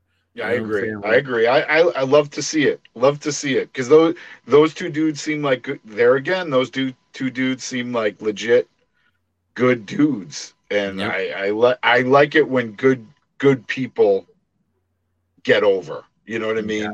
Like, especially, if I hear a lot of chatter and it's like constant chatter about like this dude being difficult to work with, or this dude, not selling shit when he should have, or, whatever the case might be, like it really puts a sour taste in my mouth. And I know it should be real world, should be separate from wrestling, but I have a hard time doing it. I have a hard time. Yeah. Hopefully, whatever with but hopefully that's just not the case. I just know they're big advocates for tag team wrestling, like, and that's why like AEW focuses on like tag team wrestling like the way they do. So I'm thankful for that, at least, because at least tag team wrestling in that company seems like a big deal. Like, the tag team championships are always sort of focused on. They got the trios championships now being introduced and stuff. I don't know how I feel about that. Yeah, like like other companies like Ring of Honor and New Japan like have these things, like, like at the end of the day, like, again, the roster's stacked, right? It's at the end of the day, to me, it's sort of just putting shine like on another set of talents, right? Yeah. And anybody those talents like interact with. Now you just have more stakes of whatever's going on, like on television. Like, oh, now this ain't just a trios match. Oh, like the trios match could now lead somewhere. These guys might wrestle for the titles, soon. So, just kind of puts a little bit more emphasis on things, Yeah, I don't mind. The trios is the limit, though, for me. When they start doing the 4-man tags and the fucking 6-man, like I get it, you have a ton of talent, but like this isn't the way to showcase it, Yeah. I feel like it can get to be too much. I'm kind of over the what's their fucking battle royal with the suits? The Casino Battle Royal, yeah. Yeah, like lay off that. Like their Rumble. It's like almost like their Royal Rumble, which actually, like, now they did that Royal Rampage, which was essentially like a Royal Rumble, right? You saw that on Rampage like from a few weeks ago, But yeah, that the Casino Battle Royal was almost before that, the Royal Rumble. Just kind of like, the guys come out 5 at a time, and then you have the wild card at the end. But they do use, it's not like a thing that's once a year. They do use that like a few times a year, like these matches. Yeah, so. Again, early in the company, it's their 3 years in existence at this point. About to go on their 4th. So it's just like, to me, like trial and error shit. Like, let's see what sometimes I feel like it's like, let's throw shit at the wall and see what sticks. You know what I'm saying? Like, I wouldn't give a fuck if I didn't overall love the product, right? Yeah. Like if it's like the Marvel shit to me. Like I don't even watch it anymore because I don't give a fuck. Yeah. Like I don't think the product is good, but I love AEW and I want it to be good. So that's why I have like criticisms about it. It's not that I hate the fucking product or I want it to fucking go away or anything like that. If I didn't care, I wouldn't give a fuck and I wouldn't say boo about it. Just be like, oh, whatever. Like I think their talent is fucking great. I think they have a lot of good things going, and and then it's just like, oh, why are you guys doing this, man? Like, you're better than that. More than like, fuck this product sucks, or any of that bullshit. It's because I want it to be good and because I want it to be excellent that I get pissed off when I see some fucking wackadoo, fucking tope suicidas every fucking match, or you know, it's not even every match. It's like fucking multiple. Like it's like it's like, hey, like fucking pump the brakes on this shit. Like we just saw 3 of them in the previous match, and now you're fucking doing it. And like sometimes the setup is so bad, dude. Like you just have like 4 guys like just standing in a fucking circle, and then it's like tope suicide. It's like, you know, it's come on. Yeah, I do agree with that. Like, and I feel like, man, that's where, like, again, AEW, I guess maybe being a new company, or like then that, or the wrestlers are given, you know, I hear they're given a lot more free reign to kind of put their matches together. But then, like, that's showing you the fault of that, right? Like, I remember, like, it was like one of those like movies. It might have been The Wrestler or whatever. Remember The Wrestler? Yeah, great film. You know, yeah, love it. And they fucking kind of, you know, gave you a peek backstage, and the guys are talking like, oh, like, well, you working the leg tonight? Okay, you working the leg? Okay, we'll get the neck. We got the neck tonight. Like, it's like I feel like the guys aren't talking to each other that are putting these matches together. So you do sometimes see a lot of similar spots, like in the matches, and it's like, hey, man, if you saw this spot in this match, you shouldn't be seeing it like in the next match. Like, you know what I'm saying? It should be tighter, like in that way. And it's not. Like, you know what I'm saying? So that criticism, I definitely see. For sure. It's only because I love the product, right? It's not because I'm like shitting on the product because I hate it. No, like I'm shitting on it because I want it to be better. And it's just like, if I'm seeing that, and I'm not like a fucking wrestling guru, right? But if I'm seeing that and saying, well, hey, wait, man, like what the fuck? Like, all right, so I need to ask your prediction. Who's gonna team up with the Young Bucks? And like, so who are the Young Bucks teaming up with to win those trios championships with? You think they're gonna take it? Yeah, I think they're probably gonna take it. And I like, smart money is on Kenny Omega. You think he's ready? You think he's ready to come back? It's been a while. Like,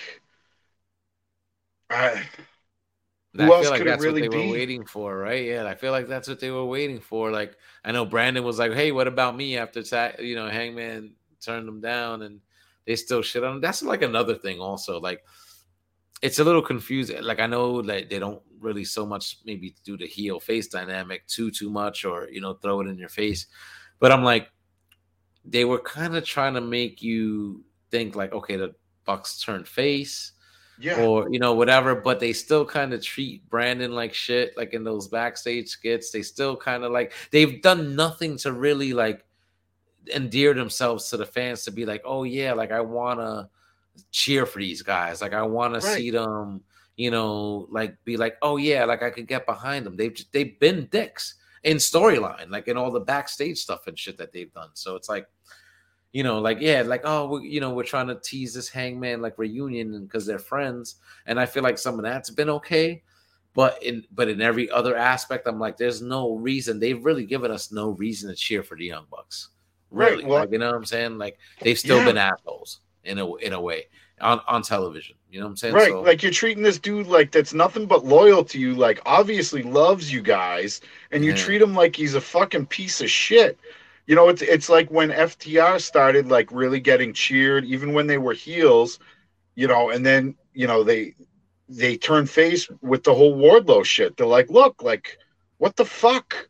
And then they cut Tully Blanchard loose. And like, now they like, people just pop for him. Yeah, they love him. Because there was this perception of them being kind of dicks. And then it's like, no, well, like, they are dicks, but like they're not bad people. You know what I mean? Yeah, like they were able to flip it, and like I just don't think the Young Bucks can like acting wise pull that off. And like you said, like why would you continue like being dickheads to this dude who's nothing but loyal to you? Yeah.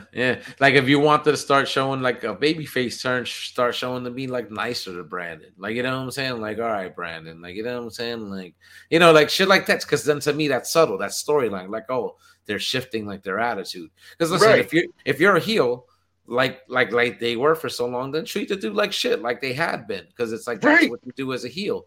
But now, like they're sort of trying to present them almost as baby faces, but they're not acting like baby faces. Like no, I think they're expecting the fans to buy into them being baby faces like happened with FTR, Yeah. where they were heels, but people fucking pop for them, and and I think the Bucks are expecting that, but they're not giving us anything to even go off of, right?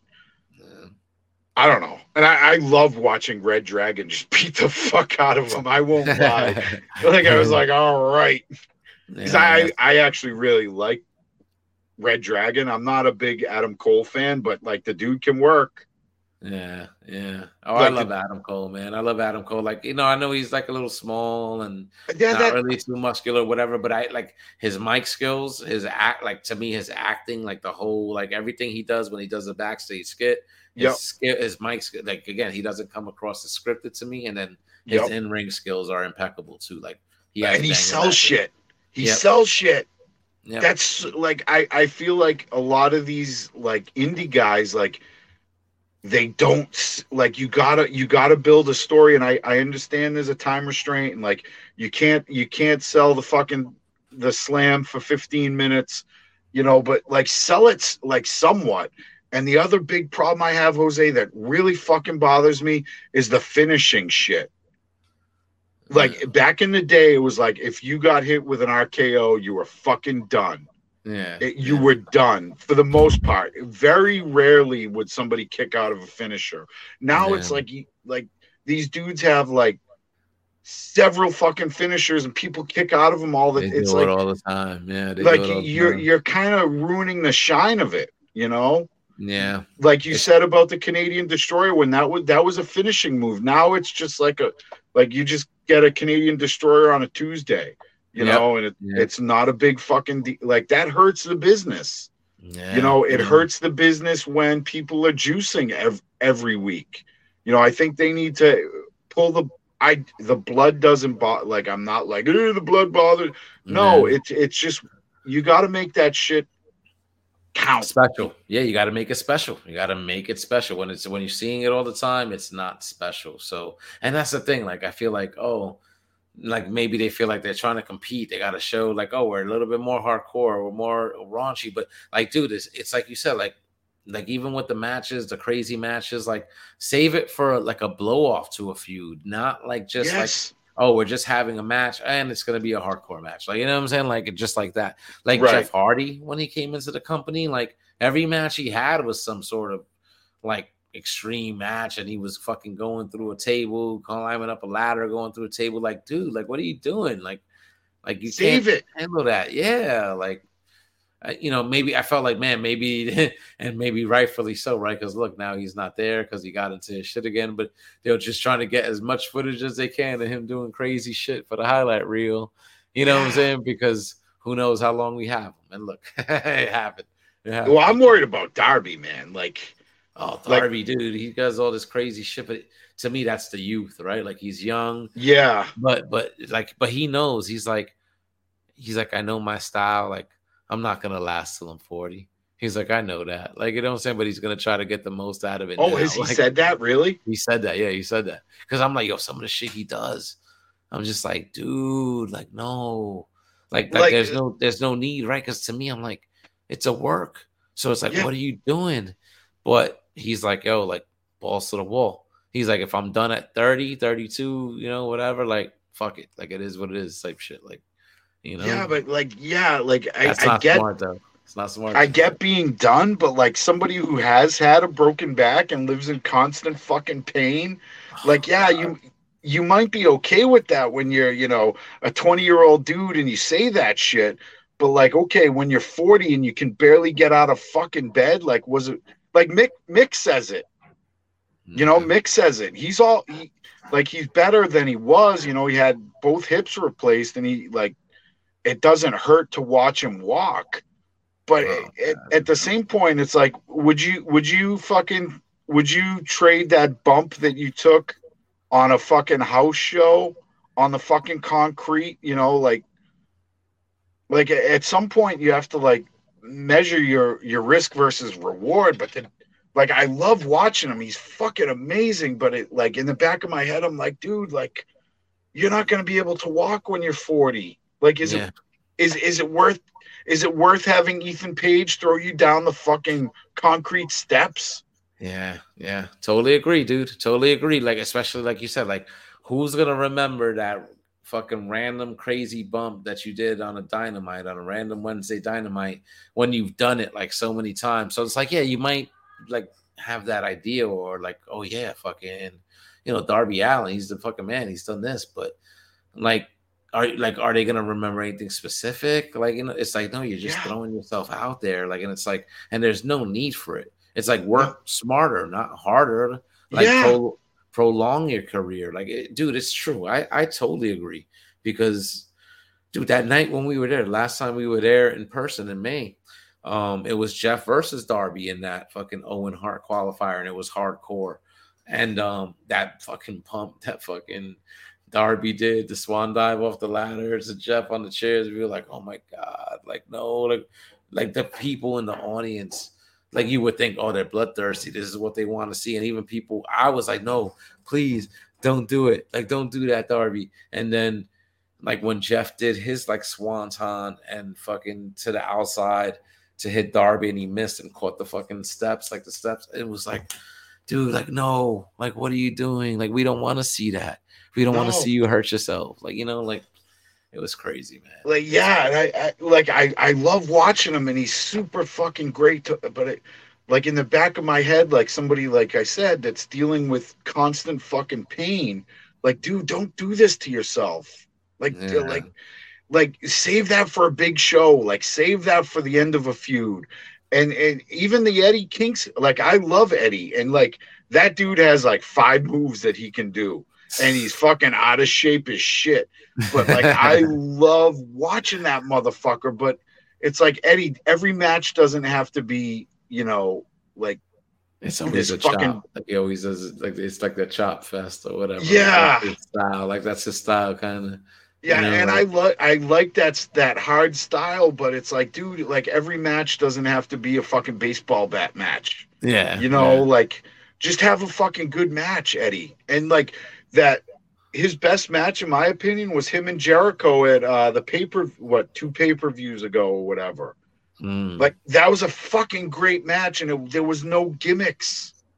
Like, you told a fucking story, and it was fucking amazing. Yeah. Like, now it's just this gimmick spot fest.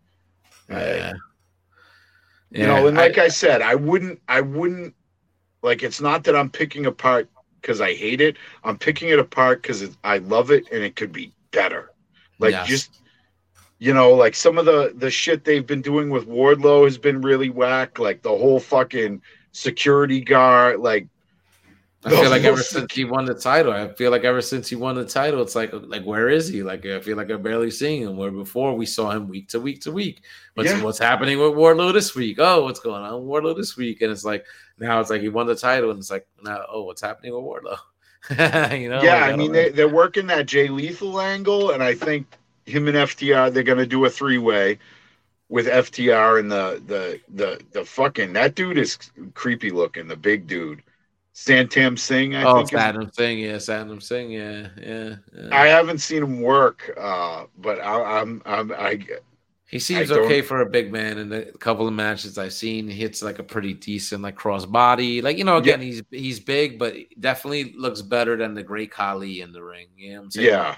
It looks like he's a big man that can move around and stuff like that. Doesn't look like that awkward or whatever. So I mean, Hager is terrible.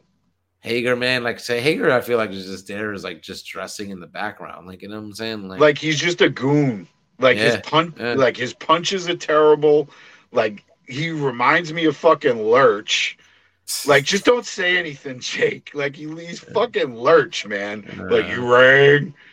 Like, I know, man. I mean, AEW, man, they have a lot of things I love, but they do have a lot of things to work on and stuff like that. WWE, again, like, I think it was very challenging to watch being PG, not really being written for us. And then you're seeing a show that's coming like a little bit more balls to the wall with the language and whatnot. So it makes almost WWE seem worse in comparison. But, with the changes, changes in the guard with Triple H coming on, I've seen a noticeable improvement. And AEW, like, again, not perfect by any means, but I see a lot more good than bad in what Yeah, I no, see. when I And 100% agree with that you know, statement. There's yeah, way more good than bad. I just think their roster is too big. They need to figure out a way to, like you said, showcase more people. You know, like I think that's a great idea. If you had these 10 guys that this is what you're based off of, and then you kind of cycle in, yeah, you cycle in feuds with people. You yeah, know, yeah. like fucking Murder Bird. Like, where's fucking Murder Bird? Oh, but he's in Japan doing the G1 climax. So me and Wes has been covering that. Like we got to catch up. Like we're way behind it because it's like a month-long tournament, like about Yeah. 14, 15 nights total. Like really grueling because it's there's what is it, 28 man like in the tournament, and then it's 4 different blocks. Everybody, it's a round robin tournament. Everybody has to wrestle everybody in their own block. So it's crazy, man. But he's been in Japan. He's part of that tournament. Okay. So that's why And you have that's a thing I love about AEW too. They allow, and it's good and it's bad. They allow these dudes to do like some of the independent shit. Yeah, I It's love good it. because love you that. allow people to make money. But let's say What if they get you, hurt doing that? yeah, you're Independent pushing somebody for an angle, and they break their fucking leg. Yep. Like, Yep. now what? Now Yeah. now you have to be fluid with how you're booking shit, because all it takes is one bad fucking bump, and Yep. And it's happened. It's yeah, happened. It's happened on the show where they had to pivot, and but maybe that's the benefit also of having like the big roster. So it's okay, yeah, shit, like this guy got hurt. Okay, let's plug this guy in. You know what I'm saying? Like, right, and they could do not the most ideal situation, but like always possible. But dude, like, I mean, I think that's part of another reason why I love AEW so much is that they allow that.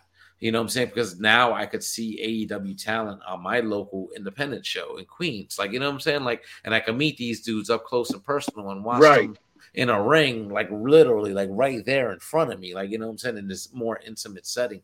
And it's the true spirit of like what they're calling these people, which are independent contractors. So if you're an independent contractor, I should be able to work for you when you're contracting me on this Wednesday or this Monday or this Friday, and then then I should be able to work here on Saturday, Sunday, Monday. When you don't need me, I should be able to do whatever the fuck I want. Exactly. Like there is a downside, like if I'm pushing you as my tag, like Moxley fought Effie this weekend. Yeah, dude, I saw that match. Was it good? Yeah, it was crazy. Yeah, Chris. I don't know how I feel about Mox. Like, I feel like he's like Regal should talk for him, because his whole fucking bit is getting a little like, it's like you're a Dollar Tree Stone Cold, and I like his promos and stuff like that. Like, it's his in-ring work that's not super impressive to me. Like, yeah. But I like his character. Like, I like his promo. Like I like the way he cuts his promo. Like, I think that's definitely like his strength. But it's like it's his in-ring work where, and listen, I love like the paradigm shift, the fucking Death Rider, whatever they call it. Like, so he does that bully choke. Like, there's certain things that it's like, oh, like it's cool. But overall, I'm just like, Like, it's usually his matches, the quality of them depend on who he's wrestling. You know what I'm saying? It has to be somebody that's usually better than him. And if they're usually like better in-ring performer than he is, then the match turns out to be a good match. Like, you know what I'm saying? If they're not, then it's like it's an okay match. You know what I'm saying? Like, I'm looking forward to the CM Punk Mox match. I think that's going to be a fucking banger. Yeah, especially after seeing the face-to-face this past Wednesday on Dynamite. I thought that was pretty cool. Yeah. I mean, I think him getting hurt was a big monkey wrench in their plans. Like, I think that was really a scramble, and I don't know if I would have given the belt to Mox. I don't. I think I would have given it to a heel. I think yes, it's old school and territory shit, the heel, babyface shit, but I feel like if you do too many like babyface matches, it like you kind of lose something there. And is Mox totally a babyface? I don't know. I would say yes, but like he does some really non-traditional babyface shit. So it's like, okay, what is he really? more tweener kind of like the way a Stone Cold would have been, like the way you brought up the Stone Cold comparison like earlier.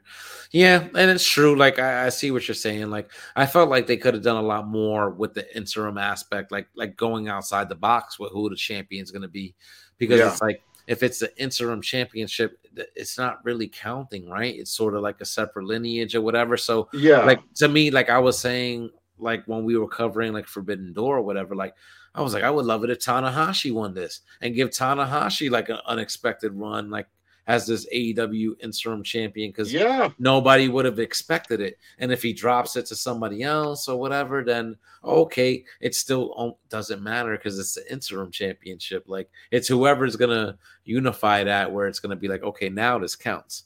You know what I'm saying? Right. So I felt like they could have had some outside the box champions, because it wasn't in the plans anyway, right? You had to kind of swerve because Punk got hurt. You know what I'm saying? So he's still champion, but now you got an interim champion. So I felt like they could have done more interesting things there instead of just maybe going with the safe bet. Like, okay, Moxley's popular, we'll just go with him. Like, you know what I'm saying? Like, Right. Who's already had the belt. Yeah. Yeah, Absolutely. exactly. Like, give it to Samoa Joe. Yeah. You know, like somebody unexpected. I was saying Kyle O'Reilly. I was like, Yeah. Kyle O'Reilly was in that thing. Like they were giving him that quick little push where he was winning matches. Yep. Like, oh shit. Like, give it to him unexpectedly. Like, you know what I'm saying? In that whole lead up. You know, I thought they should have went in that direction, and they just went with like Old Faithful. They went with Old Faithful. Yeah, they went with the bankable money, where they could have done something really interesting. And like I said, you know, like I love AEW. Like it's gotten me back into wrestling. You know, we watch it live when we can, and like, you know, it's all the shit's all on DVR, and you know, and Sally likes it too. She like. Nice. She gets all nerved up, and you know she's a huge Wardlow mark. She loves fucking Dax. Nice. So you know it's something fun that, and like, is watching wrestling going to change your life and make you a better person? No, but it's just this media that's it's fun, it's enjoyable to watch. It's like that old, like it's like shepherd's pie. You know what I mean? Yeah. Like is it like gonna change your worldview or make you a better person? No, but it's just something that's enjoyable to watch, and you can watch it for 2 hours and just kind of forget about your bullshit. You know what I mean? You can kind of like get into it, and it's not like, you know, you're not like, well, what does that mean? Like, is that a political statement about blah blah blah blah blah? Or it's just entertainment that you can just sit there and watch and enjoy, and you take it for what it is. Yeah, you know, at the end of the day. I totally agree, dude. Like, you know, wrestling, it's meant to be enjoyed, dude. It's a hobby like anything else. Yeah. Like, we collect toys, we're into these Marvel movies, like anything else in pop culture. It's a part of that. Like, you know what I'm saying? That male soap opera that, you know, again, like you could have your little lulls, you could be out of it here and there, but overall, just like an enjoyable experience, you know. Like I appreciate the athleticism that goes into it, you know what I'm saying? Like there's almost just like nothing else like it. It's its own like little thing, like, you know, like. And I'm really glad to see a resurgence of it, you know. Yeah. Like there was a lull there in the early 2000s where it was like okay, it was just a WWE product, and it was fucking stale and old. And, you know, I feel like people fell off from it.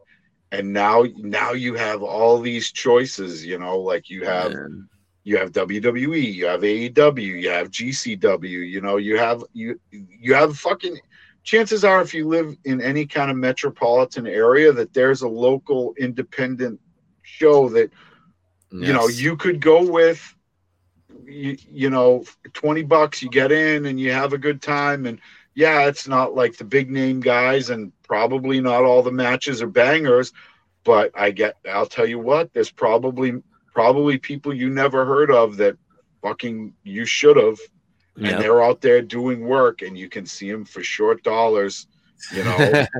Dude, you say that, right? Like the Sunday that BotCon's over, like there's an independent, like my local independent show, HOG, they're running a new spot, like actually in the city, like in Manhattan, because they usually operate out of Queens. Yeah. And Eddie Kingston's wrestling. They brought in a guy from New Japan. The Briscoes are going to be wrestling. Like and there's some other guys, and it's like shit. Like I want to see that show, but I'm going to be coming off the plane. Like if I go straight there after coming off the plane, I might miss like the first 45 minutes or an hour of the show. But I'll be able to see it. Like I'm thinking about doing that because I don't want to miss that show. Like it's crazy. Yeah, no, and I mean it's great. It's great that you have that. It sucks that you have to make that decision of like, okay, like FTR was close to us, and I'm fucking kicking myself because I didn't go.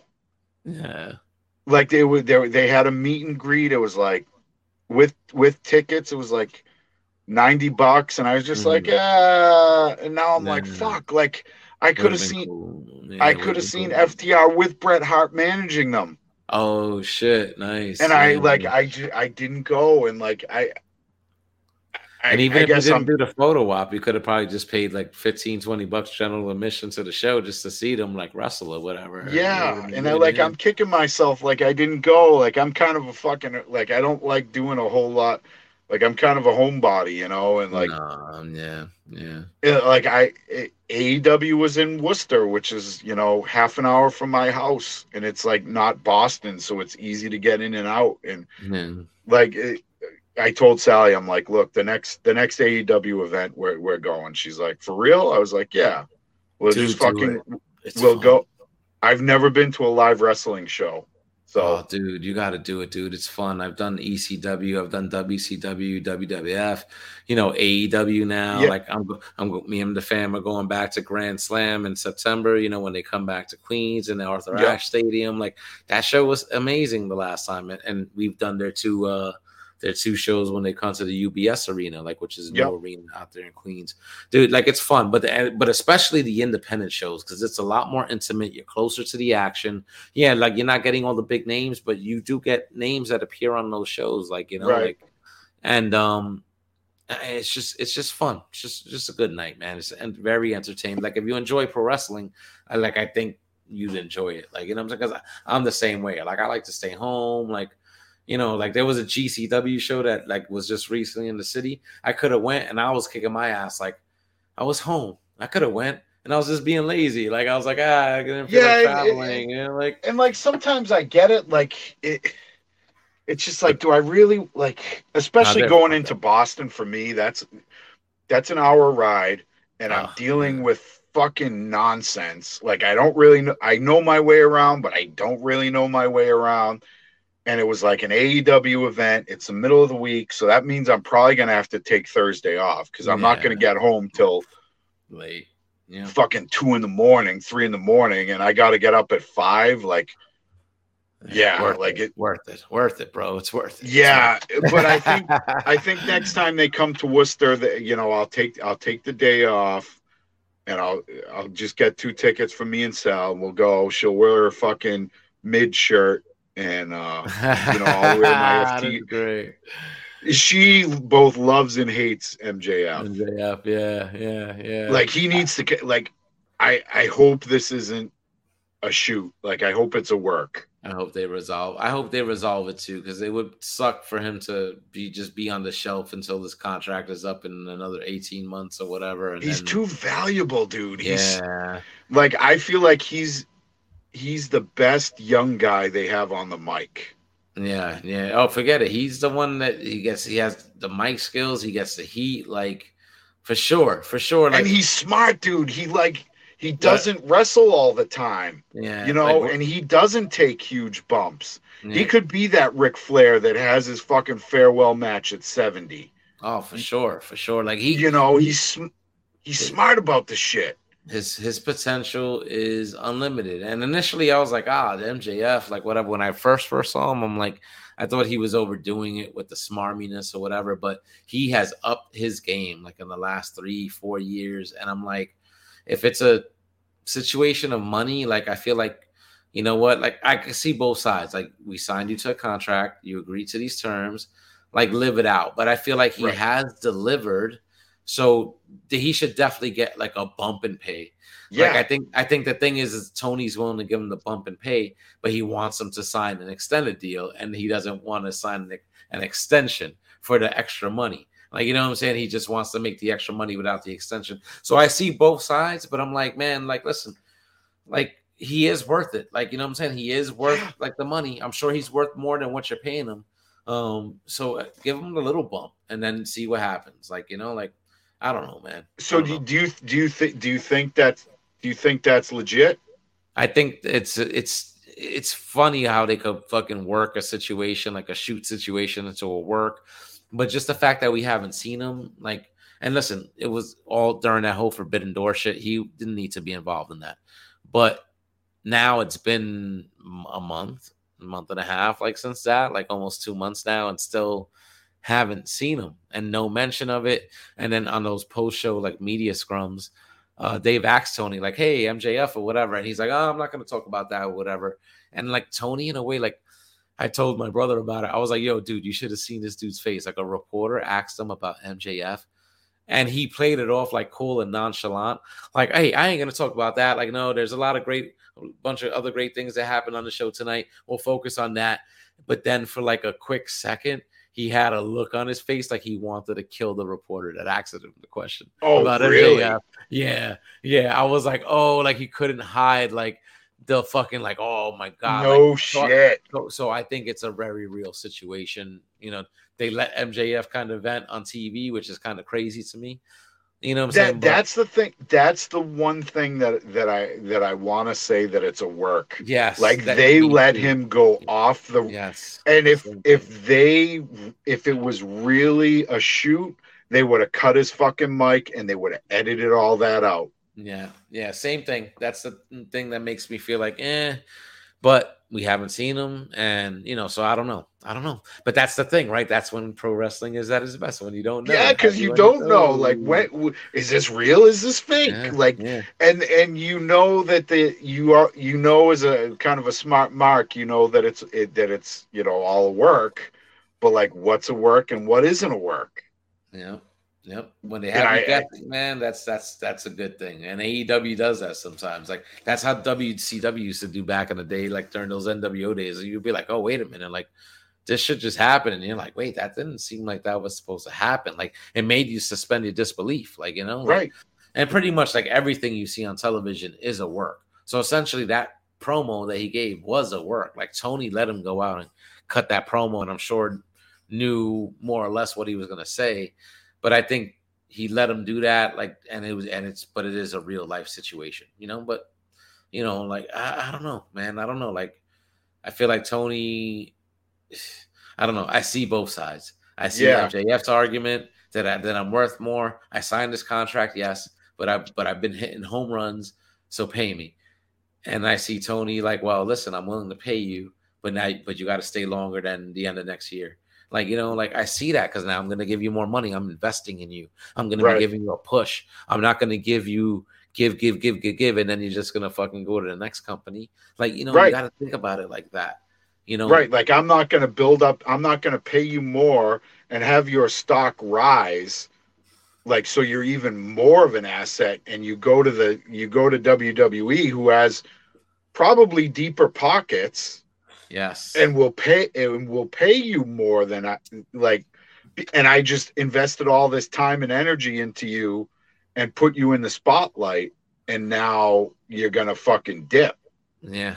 So it's a dilemma, man. It's a dilemma. Wherever he goes, Jose, I'm gonna watch it, because I just think his fucking, like, I haven't seen his level of mic skills from somebody so young since the fucking Rock. Yeah.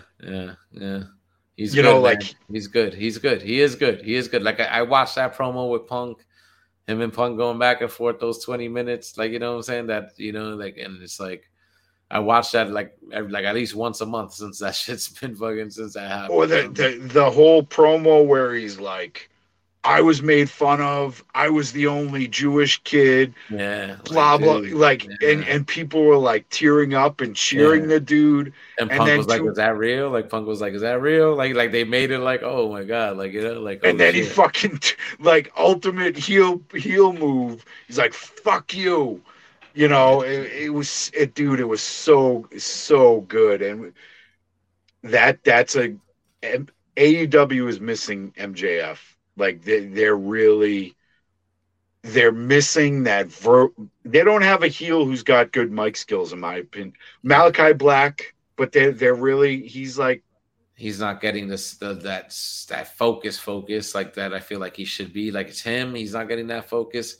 And again, Adam Cole, like just dealing with those injuries. Like he's the next one, I feel, but like now they got to work him back in. He had the shoulder injury. Is he fully cleared? We got to see. He's going to be in this angle with the Bucks. And listen to me, I'm looking forward to that undisputed elite versus the elite. Which is the Young Bucks and Kenny. Like that those trios matches, that feud. Like I think that's why they were holding off on those trios titles, and they're just like, all right, fuck it, we're just going to bring it out. But that's going to be classic. You know what I'm saying? Like there's a lot of stuff to look forward to on the horizon with them, man. It's just like, but again, not everything's a home run, and we want everything to be like. I would rather see them swing and miss on something like wacky. You know what I mean? Like I would rather see them swing and miss than, like you said, put Moxley in that interim title shot. They could have given it to fucking Dante Martin. They could have given it like to some rando that people are like, what the fuck? Yeah. And then just let that dude get some shine. That's what I said. My pick would have been Kyle O'Reilly, because he was getting that mini push at that time. And I think it came down to him and Mox, right? Because he won that battle royal to face Moxley in that main event. Right. And I was like, oh, we'll give it to Kyle O'Reilly. Give it to Kyle O'Reilly. Like, you know what I'm saying? But like, why wouldn't you? Because it would be like, huh? It would be a shock. It would just be a shock. And again, it's an interim title, so it's like it won't count. Then you have Punk beat him, and then the match would be a banger, because him and Punk going at it would be a banger. So like, and you raise his stock. Yes. Now you got a guy who was like mid-carder, right? Legit, good hand, good worker. Mm-hmm. And now you got a star. You got a new star, because like I never really saw Kyle O'Reilly doing much as singles. Like I always just saw him as a tag team, Red Dragon, part of the group. Like, you know what I'm saying? Not doing anything on his own, like type shit. Even when they try to do it in NXT, like after they broke up Undisputed Era there, like they tried to push him as singles. I just wasn't buying it. They almost had him as a bullshit version of like Orange Cassidy or whatever they were trying to do. Like kind of a jobber almost. So it's just like, So I mean, we'll see what they do, man. They got a lot of stuff on the horizon, All Out coming out, in just a couple of weeks. So dude, I would love to have you, if you're available, jump in when we're doing the live like watch alongs, man, because I would just love to see your live reaction. So like, what's going on? Yeah, no, I'll definitely try. I'll definitely try to, make it happen. It's just like weekends is kind of Sally time. You know what I mean? No, totally get it. No, for sure. And like if she passes out, like and falls asleep, and like we're not like engaging or whatever, like I can dip off and just be like, I'm gonna watch some wrestling with the boys. No, absolutely. Like the shit you're doing with Wes, it's great, dude. It's great, and that's why I was, we kind of went back and forth on that Bucks post, just because like that at the end of the day, if that's a work, good on you. You fucking got me.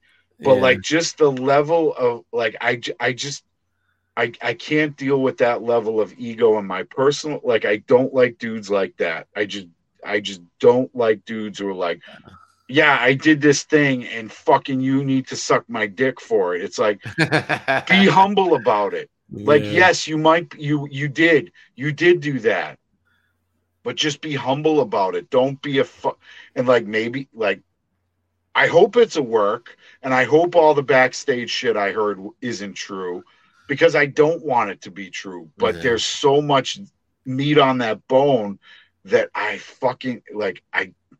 how much is a work, how much is a shoot. And there again, we're going back to the fucking beauty of wrestling, where it's predetermined, but that's where wrestling is in its fucking perfect element. Is MJF fucking really gone? Is there really a dispute? Are the Young Bucks really this big of fucking assholes, or is it that's where it is. That's at the end of the day, that's where fucking wrestling is its best. When you don't know. Yes.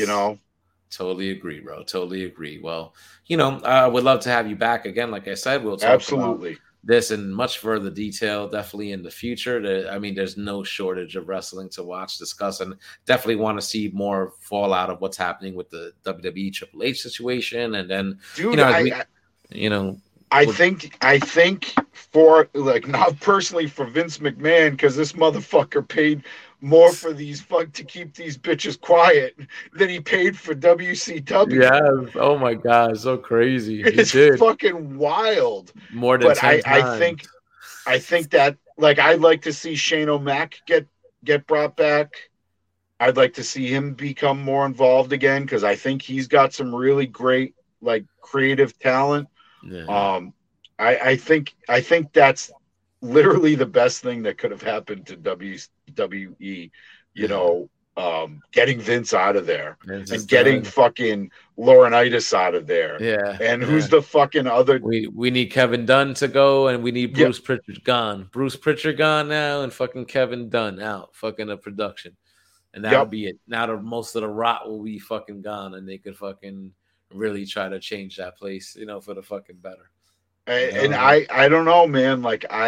I thought for a long time that a lot of those moves were based on elevating the value of the company to sell it. Yeah. And a lot of us thought that, but we'll see. And maybe that's still in the works. You never know. It's a publicly traded company, with all the changes, everything in flux. Chris keeps saying it, he's The Rock's going to be involved somehow. He bought the XFL. You know what I'm saying? He's good friends with Nick Khan, who's, one of the fucking co-CEOs now of that company. You never know, man. You never know. Yeah. Some crazy deal might be had in the future. You never fucking know. But totally exciting times, dude. I want to thank you for taking the time and hopping on. Absolutely, Jose. It's always a fucking pleasure, man. Always. Before we sign off for the evening, just let the people listening out there know where they can find you on social media. So you can find me on Facebook at Matt Hurd, Hurd. That's my real name. I don't front. I'm on a semi-bi-weekly podcast with Dust Mites, Eddie Frogman, Rob Natural. That's called One Too Many Podcasts. It's more like a life podcast. We get into some media shit pretty heavy, but it's not we're not talking about toys and that type of stuff. And then I'm also on the Realm of Collectors every other week. Shelf Gravy, we do some modeling and painting, and usually I just make fun of Brian, and that's what that's about. But yeah, nice, that's where you can find me. Thank you, dude. Really appreciate it. As for myself, as always, HarricanBX, Facebook, Twitter, Instagram. If you want to see a little bit more of real life stuff, at DS4 Fitness, also on Instagram. Enter the Realm on Mondays, Breaking the Mold Tuesdays, and of course, here multiple times on Verbally Challenged with HarricanBX on all audio platforms. Thank you guys for listening. Truly appreciate it, Matt. Thank you once again. We'll be back soon, really, really soon with a new episode. So until then, take care, stay safe, and peace out.